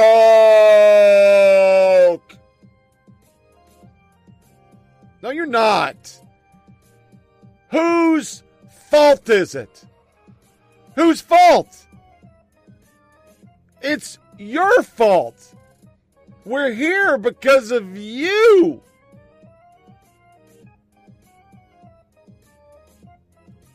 Good evening. I'm Leland Vittert in for Joe. Tonight, further proof that anti-Semitism and the violence associated with it is tacitly acceptable in America, especially by the progressive left and the celebrities who have been quick the past couple of years to lecture all of us about tolerance. Overnight, pro-Palestinian mobs, complete with keffiyehs, attacked Jewish diamond merchants, beating one viciously. Other mobs screamed epithets and spit in the face of Jewish diners on the streets of New York City and weaponized a firework, sending terrified Jewish diamond merchants running. The violence came after police tried to break up a Palestinian rally in Times Square. NewsNation's Tom Nagovin was the only national TV reporter on the air yesterday. and his cameraman, Ronald Vilka, captured the beating of a Jew. His crime? Being a Jew. I want to apologize in advance for some of the images you may see in the next few minutes. We've been seeing them for the last little while. There's a lot of profanity being hurled around, a lot of spits, a lot of projectiles, a lot of anger. It's Tom Negovan and his crew there. Right now, a live look at Times Square. We're going to get a live update from Tom in a few minutes on NYPD's hate crime investigation into the attack, and we understand there's been at least one arrest. Such violence against ethnic minorities is normally front-page news, but the front page of the New York Times and Washington Post lacked a single headline today on a week of unprecedented violent attacks on Jews from Los Angeles to New York. The Washington Post does, however, offer readers a glowing profile chronicling the rise of Rashida Tlaib, a pro-Palestinian member of Congress, who met with President Biden in Michigan this week. Late last year, she retweeted an anti-Semitic slogan calling for the elimination of the State of Israel. Last week, she delivered a blistering attack on Israel as the Jewish state endured thousands of rockets from Hamas this past week. 8 minutes with the president, Rep. Rashida Tlaib, the lone Palestinian American in Congress, gains relevance in Israel debate, says the headline from the Washington Post. It's a very different treatment than that of Republican Steve King, rightly removed from his committee assignments and widely condemned for his racist comments. But Tlaib got that tarmac meeting with the president and his praise. I admire your intellect, I admire your passion, and I admire your concern for so many other people. You're a fighter, and God, thank you for being a fighter. So, why the celebration of an accused anti-Semite by the president? Why the lack of coverage and outrage by America's major newspapers of the attacks? Why the silence from celebrities who can't wait to rally their Instagram and TikTok followers on everything from BLM to LGBTQ+ to climate change? Now, I understand that's WGN. That's out of Chicago. The problem we have in our country right now is that there's certain type of violence, certain type of racism, CRT, that's okay. And there's certain type of fascism that's also okay. And it comes in the form of that NPR shit. So I'm going to blow this up. Here, come on, Sweet Pea. Let's blow up a little bit. So here are all our stupid fucking things that we talked about last week, but we didn't get in depth. Sex refers to a person's biology status and typical assigned at birth, usually on the basis of external autonomy. Sex is typically categorized as male and female or intersex. I'm really surprised they said that.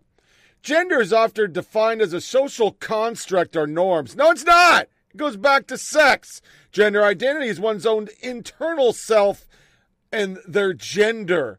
Gender expression is how a person presents their gender when they're really confused. Cisgender is an adjective that describes a person whose gender identifying aligns with the sex they were assigned at birth. Now, this is where they're lying. This is a lie. Cis is a pejorative. It is like a put down. They don't say, oh, he's cisgender. They say they're cisgender. They're garbage people. Trans. Simply trans is an adjective used to describe someone whose gender identity differs from the sex assigned at birth. A transgender man, for example, is someone who was listed as a female at birth. Cisgender and transgender have their origins in Latin derived. No, you don't. Nope. Non-binary term that can be used by people who do not describe themselves or gender as fitting in the category man or woman. Agender is an adjective that describes a person who does not identify as any gender. Gender expansive. Same thing. Gender transition. Go in between. Dysphoria refers to a psychological... Do I have this on here? Yeah. A psychological distress that results from an incongruence between one's sex assigned at birth. Let me take us down just a little bit. At birth and one's gender identity. Not all trans people experience dysphoria, and those who do may experience it in varying levels of intensity. Gender dysphoria is a diagnosis listed as a diagnostic and statistical manual of mental disorders. Some argue that such diagnosis inappropriately pathologizes gender incongruence, while others contend that a diagnosis makes it easier for transgender people to access necessary medical treatment.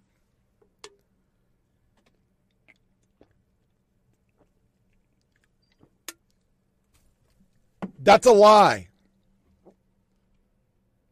That's just a fucking lie. That is the medical term until about 6 years ago. If all of a sudden I woke up and started putting on my wife's clothes, that's gender dysphoria. I have a mental condition. That's where it starts. It's not your body. Your body has a penis or a vajayjay. It doesn't wake up and change. You want to change it. Sexual orientation refers to the enduring physical, romantic, and emotional attraction to members of the same and or other genders. No, it's the member of the other genders or the same. But see how they write that? Lesbian, gay, bisexual, straight. People don't need to have any specific sexual experience to know their own sexual orientation. They need not have any sexual experience at all. They need not to be in a relationship. You just wake up. This is them trying to spin that somehow, some way, little kids wake up and go, okay, intersex is some made-up bullshit that people that don't want to go with the other shit went with. Then they have a whole list of pronoun question and answers. The funniest thing about this is supposed to be a guide for journalists to be woke, not broke. And somehow, some way, they don't list the pronouns. Everyone has a pronoun and are used to referring to them, and getting those pronouns right is not exclusively a transgender issue. Really it is, because I don't give a fuck if you call me dude, chick, whatever. I don't give a fuck. I don't walk around going, I'm a dude. What's wrong with you? I don't care. It's never happened because I don't have gender dysphoria. Pronouns are basically how we identify ourselves as part of our name. It's how someone refers to you in a conversation.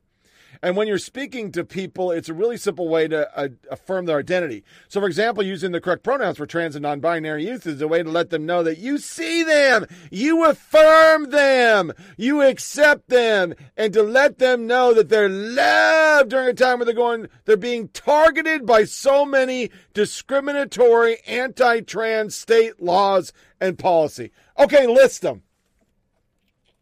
What laws and policies? The medical necessity now that we need to make sure that they can't do it till they're 18 because you're ruining children for life. Is that a policy?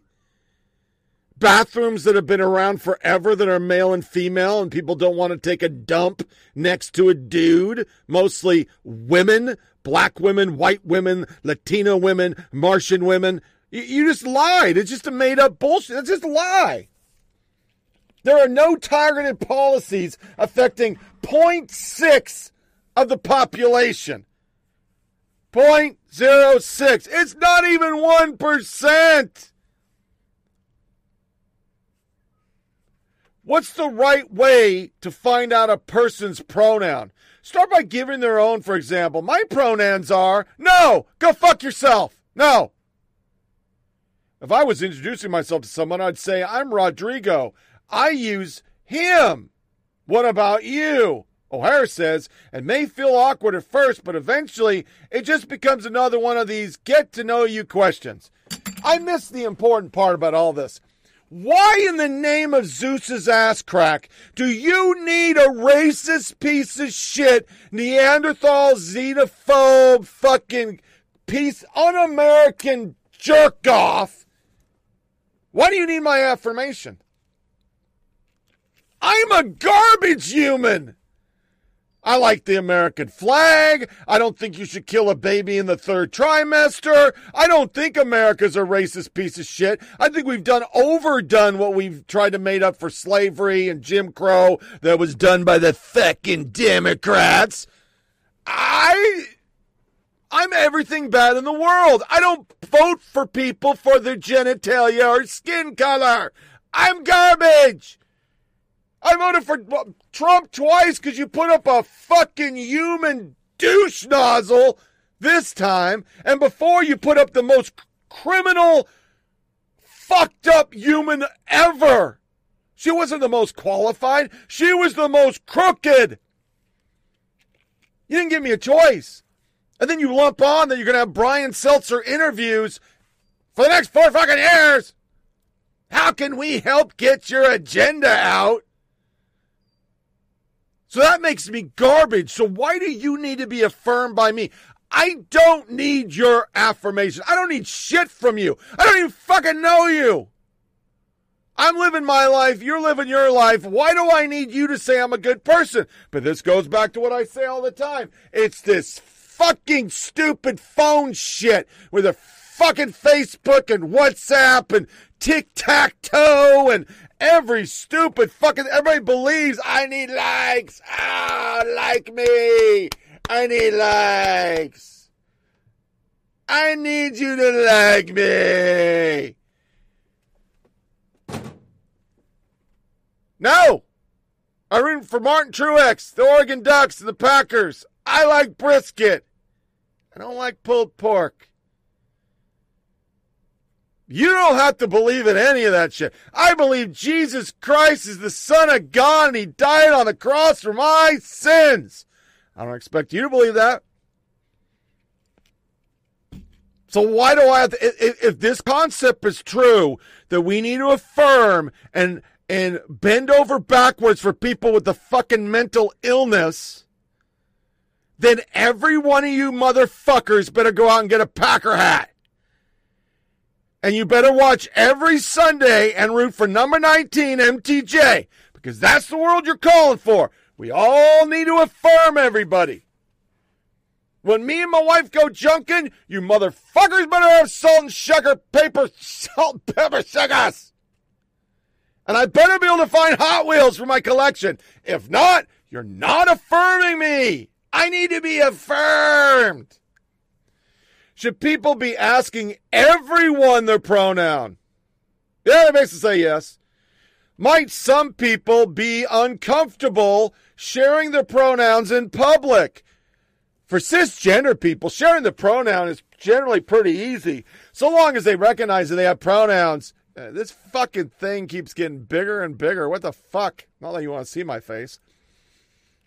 Know who they are. For others, it could be more difficult to share their pronouns. But there are still benefits in sharing pronouns. An indication that they understand that gender expression does not equal gender identity. That you're not judging people just based on the way they look and make assumptions about their gender. You know what? Fuck you. Fuck you in the ass sideways with a fucking walrus dick. You guys tell everybody to judge each other on their appearance, their skin color, their fucking geography, their religion, their voting record. Your cock-sucking liberal rag, the New York Times, literally is targeting people by putting out how they voted online. If they own a gun, for fuck's sake, you will guarantee, because they're not going to get their AR repeal, this will be online. He owns an AR. He's a goddamn baby killer. It'll get online. It'll be out there because they couldn't take them. Now they're going to stick their brown shirts to remove them. How is they used as a singular pronoun? It isn't. Just like math, English, biology, science, everything is all a crock of shit. What if I make a mistake and misgender someone? Or use the wrong word? Simply apologize. I think it's perfectly natural not to know how the right words to use at first. We're only human. It takes any of us some time to get to know the new concept. The important thing is just to be interested and continuing to learn. So if you mess up in language, you can say, oh, I'm so sorry. Correct yourself and move forward. No one need to make it any more complicated than that. Doing that really simply gesture of apologizing quickly and moving on shows the other person that you care, and that makes a really big difference. Okay. Well, then every one of you motherfuckers need to line up and start kissing my ass because you called me a fucking racist because I voted for Trump. You called me a fucking racist because I drove further to get groceries during fucking COVID. Even though I was masking, even though I was locked down. You called me a fucking racist because I believed we shouldn't have open borders. You called me a fucking racist because Trump won. You called me a racist because it was a day ending in Y. So when am I getting my apology? People have lost their jobs off wrong pronouns. Why are pronouns typically given in the formal she, her, and they, them? The different iterations reflect the pronoun change based on how they used it in sentence, and he, him format is actually shorter than the previously common him, her, his. People used to say all three, and then it got down to two. Yeah, whatever. What does it mean if a person uses the pronoun he, they, or she, they? They don't fucking know English. Why might someone's name be different than what's listed on their ID card? Which brings me to this bullshit. They researched it from the Centers for Tranny Stupidity.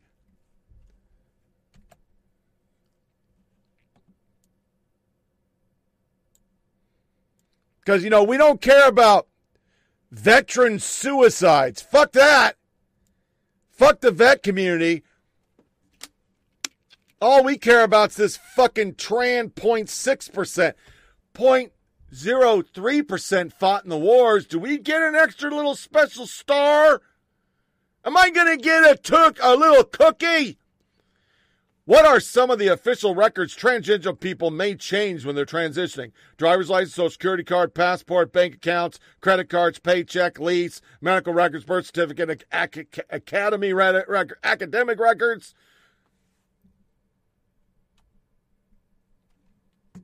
Where is it at?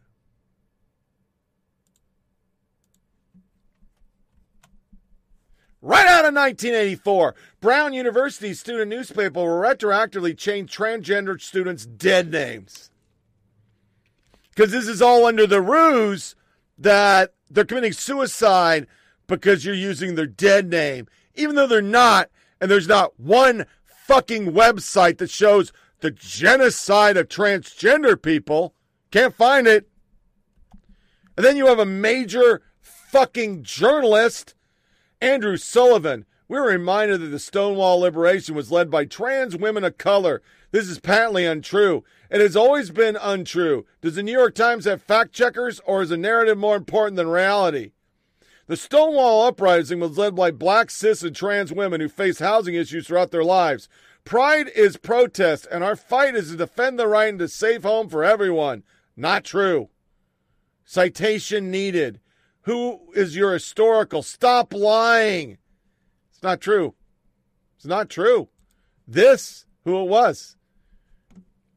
The chick dressed like a dude and the chick. But none of it's true. Nothing's ever true. All of this is bullshit. But this is the first time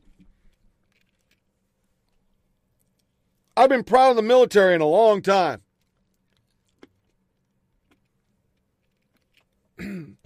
Biden's Pentagon and State Department at odds over pride flag. Can I download this? Let me see if I can download this shit. Is it going to download?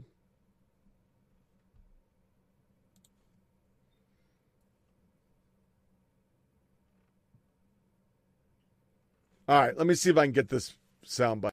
Fuck, I couldn't get the damn thing. It was a history of Pride Month. The Defense Department will not allow the pride flag to be flown at installations under its purview, unlike the State Department spokesperson.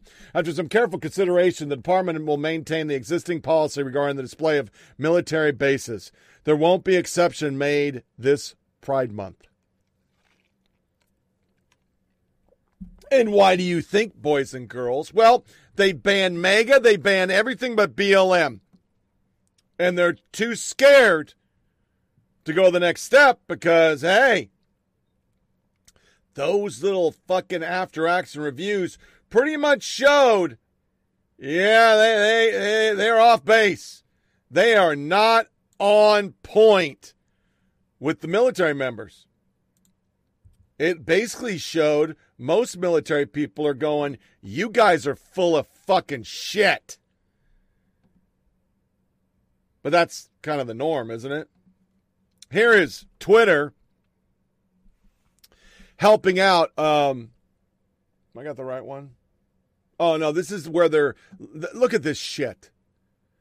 We are deeply concerned by blocking of Twitter in Nigeria.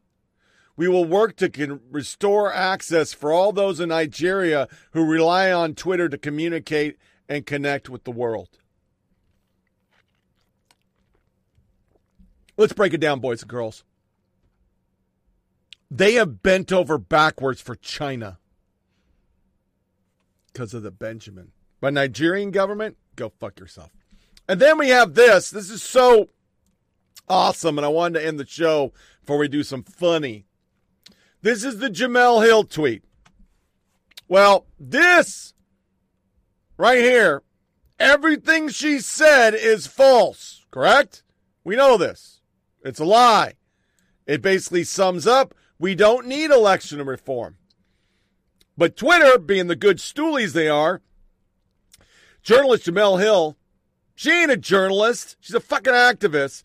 Says Democratic Senator Joe Manchin upholds white supremacy after he says he will not vote for a bill that would combat the waiver of restricted state voting laws. None of those laws are white supremacist. None of them restrict the votes of black people. Responses: journalist? Journalist? Really? Very smart people are telling us Jemele Hill is a journalist. Andy NGO is an author.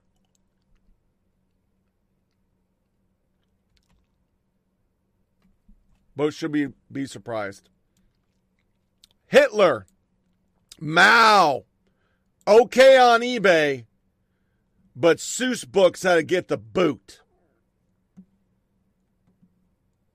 Time for lighter fare.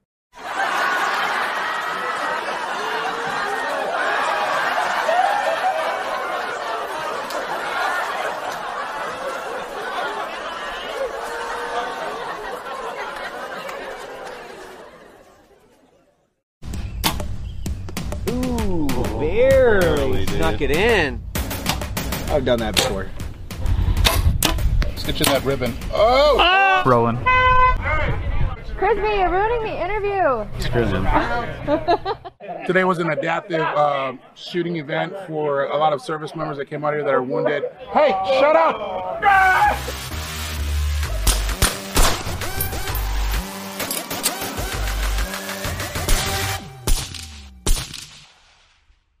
The genesis of this was I started shooting arrows with my trad bow.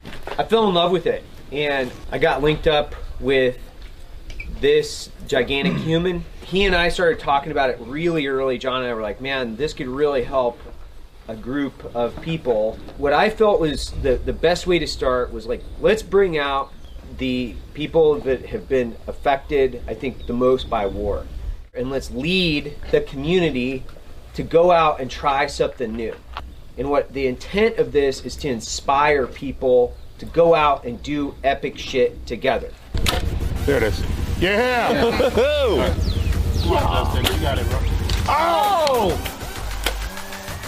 Yeah! What's up, man? The brains behind the operation. Oh, I don't know if that's the truth. So this is the Black Rifle Adaptive Athlete Shoot. And so this was a version of the Total Archery Challenge that Evan and I had shot together 3 years ago, and that was his first big archery tournament where there was a challenge to it. The adaptive athlete designation to it can be a lot of different things to a lot of different people depending on what limitations they have.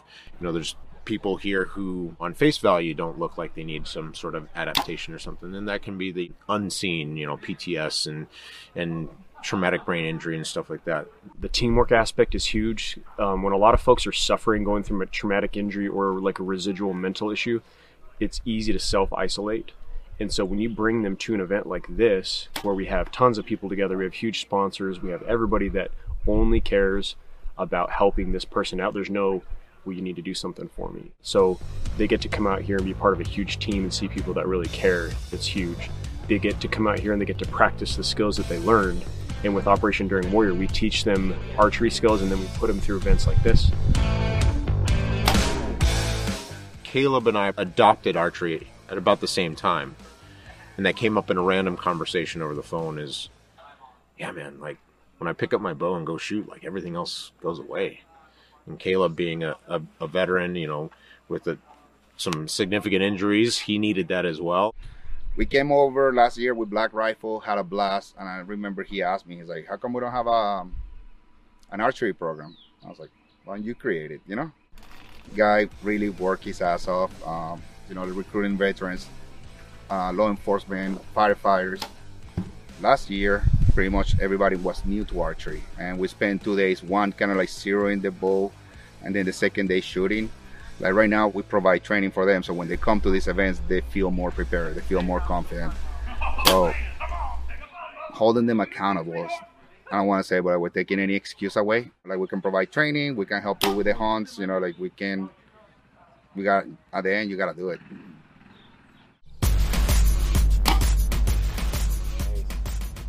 So we are in Texas near San Antonio, and it's hill country. It's beautiful, it's green, rolling hills, we're next to a lot of water.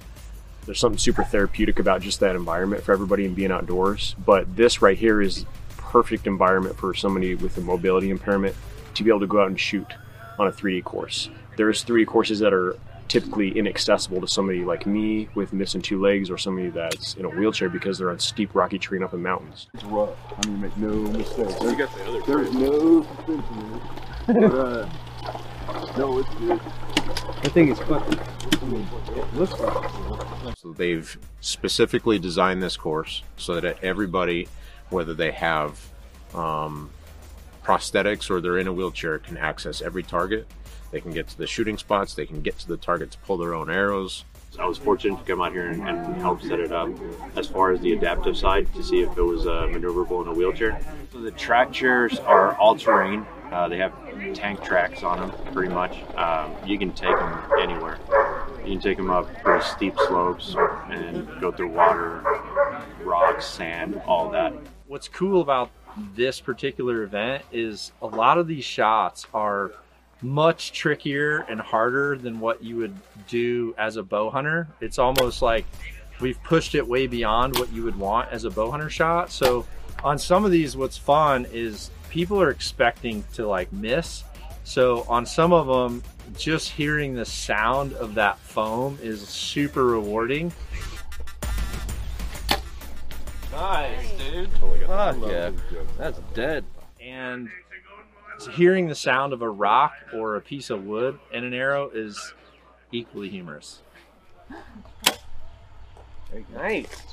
It's the fucking hustle. Oh, I don't know if I can hit that out there. What do you guys say we put like $20 on this? Archery can be a lot of things to a lot of different people, and I think to a community like veterans, first responders, where there are other things in the past to overcome, or busy mind or something like that. The fact that Evan has doubled down on that aspect of archery and bringing it to people to help them cope, through life and do things without pharmaceuticals and enjoy the outdoors. It's a coping mechanism, so to speak, and just a practice. It becomes a practice like it would be, meditation or yoga or something like that to me. You're learning how to mentally focus your mind in a positive way and translate that to the real world. It's kind of crazy, I started as a hobby, and then as I got serious, I started finding out all these other aspects to it. Like the guys that are shooting at the really, really, really high level, they have mental coaches, they have physical strength and conditioning coaches. Archery, I found out it was 90% mental, 10% technical. And it took me probably about 1.5 years to master that mental aspect to where I could actually go out there and concentrate and shoot. Because I would sit there, and as I'm aiming at the target, I would hear people in the background and start thinking about, man, I wish they'd shut up, and boom, I missed the target.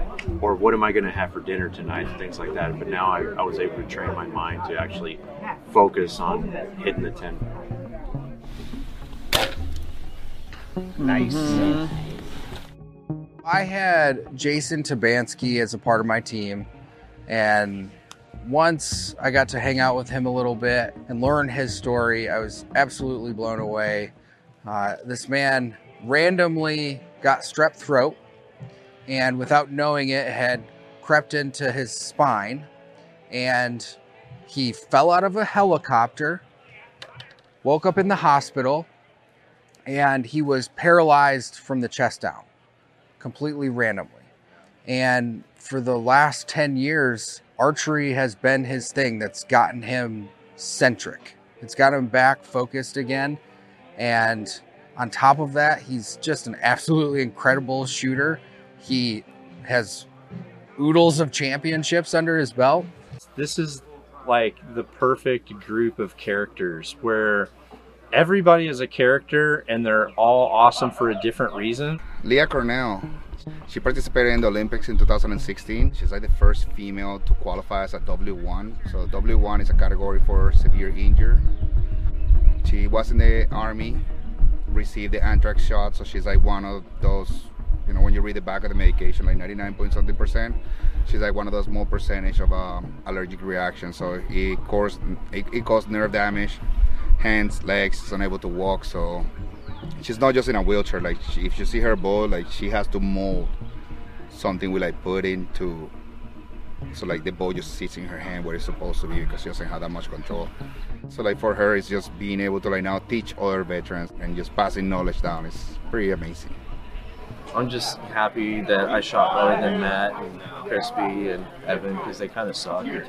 And I hope they hear this and see this and realize how much better I am than they are. What? Low. How low is that? It was pretty low. What? I wonder if he hit that first branch. How much better than Logan were you at shooting? No, Logie has a pass because I love him. Nice. Jason. It goes back to community. Between the pandemic, between guys who go through hard times, kind of typically isolate, having the things on the books where we come together and we're doing an activity. We're not sitting in a circle talking about each other's problems. We're actively doing something together. So it creates this communal environment where you go back to the things that you used to do in the military. You're talking shit, you're shooting stuff, you're working on your discipline, and having that thing where it brings it all together. After we talk about this as a group, we're like, this is the thing that we need to do every single year. Definitely an annual event, but we're like in the process, just like we're getting coffee shops all over the place right now, this will become a regional thing where we bring together guys who can do this on a local basis and do it on a much more frequent basis. But I think that community-wise, it's going to have such a huge impact across the board to where it gets people outside again in this time when we really need it. It's not only our mission, but it's our obligation to do right in this community. And I hope that the company, as we continue to grow, inspires people to chase their dreams and not be scared. I hope this gets a lot bigger next year and we have more service members out here and help it keep growing and growing. And hopefully one day we can be out here and there's 300 service members shooting their bows and enjoying the outdoors with every single one of us. Shot my 60-yard pin on the first one. That'll do it. It's the opportunity to once again be part of something or give back. Like there is a big problem with soldiers transitioning into a civilian world, and it's kind of, let's call it Monday blues, you know? You live such an exciting or accelerated life, you know? Like, I mean, in my job, I was an infantry soldier, a paratrooper, so you go from blowing shit up and jumping out of airplanes to trying to find the motivation to like what makes sense. Like, you know, like training doesn't make sense. No one likes to wake up at 5:30 in the morning to go running or rocking. Like, so when you get out, like there is really no reason. Like, I mean, like the world is pretty, I don't know what to say, like pretty accommodating to anything. Like you don't even have to go up the stairs. There's escalators everywhere. There is no reason for you to walk 3-5 miles a day. Like it's hard to assimilate. So doing this gives us the opportunity to once again like give back, like be part of a team and pretty much motivate other ones to do better. You know, it's like getting back into the fight. Funny stuff. That's Black Rifle Coffee. Do epic shit. Been wanting to play it. Had to download it. Just haven't had the time to do it, but I did today. So this wraps up another episode of Flyover Politics Podcast. Please share this with your family and friends. Go to foppodcast.com to get this episode and the last episode and video and audio and a link to get every video and every audio we've ever done. Make sure you disconnect from all your devices. Don't give the yeah-yeahs. We're going to go with a Monday, 14 June, year of our Lord, 2021 podcast. It'll be in the afternoon after I get done. If something gets changed, it'll be Tuesday. So the 14th or 15th will be your next one because I have a medical appointment that morning. I hope y'all have a great rest of the week. Enjoy your weekend. Make sure you spend it with your family and tune back in for the next one. Thanks for listening. Take care.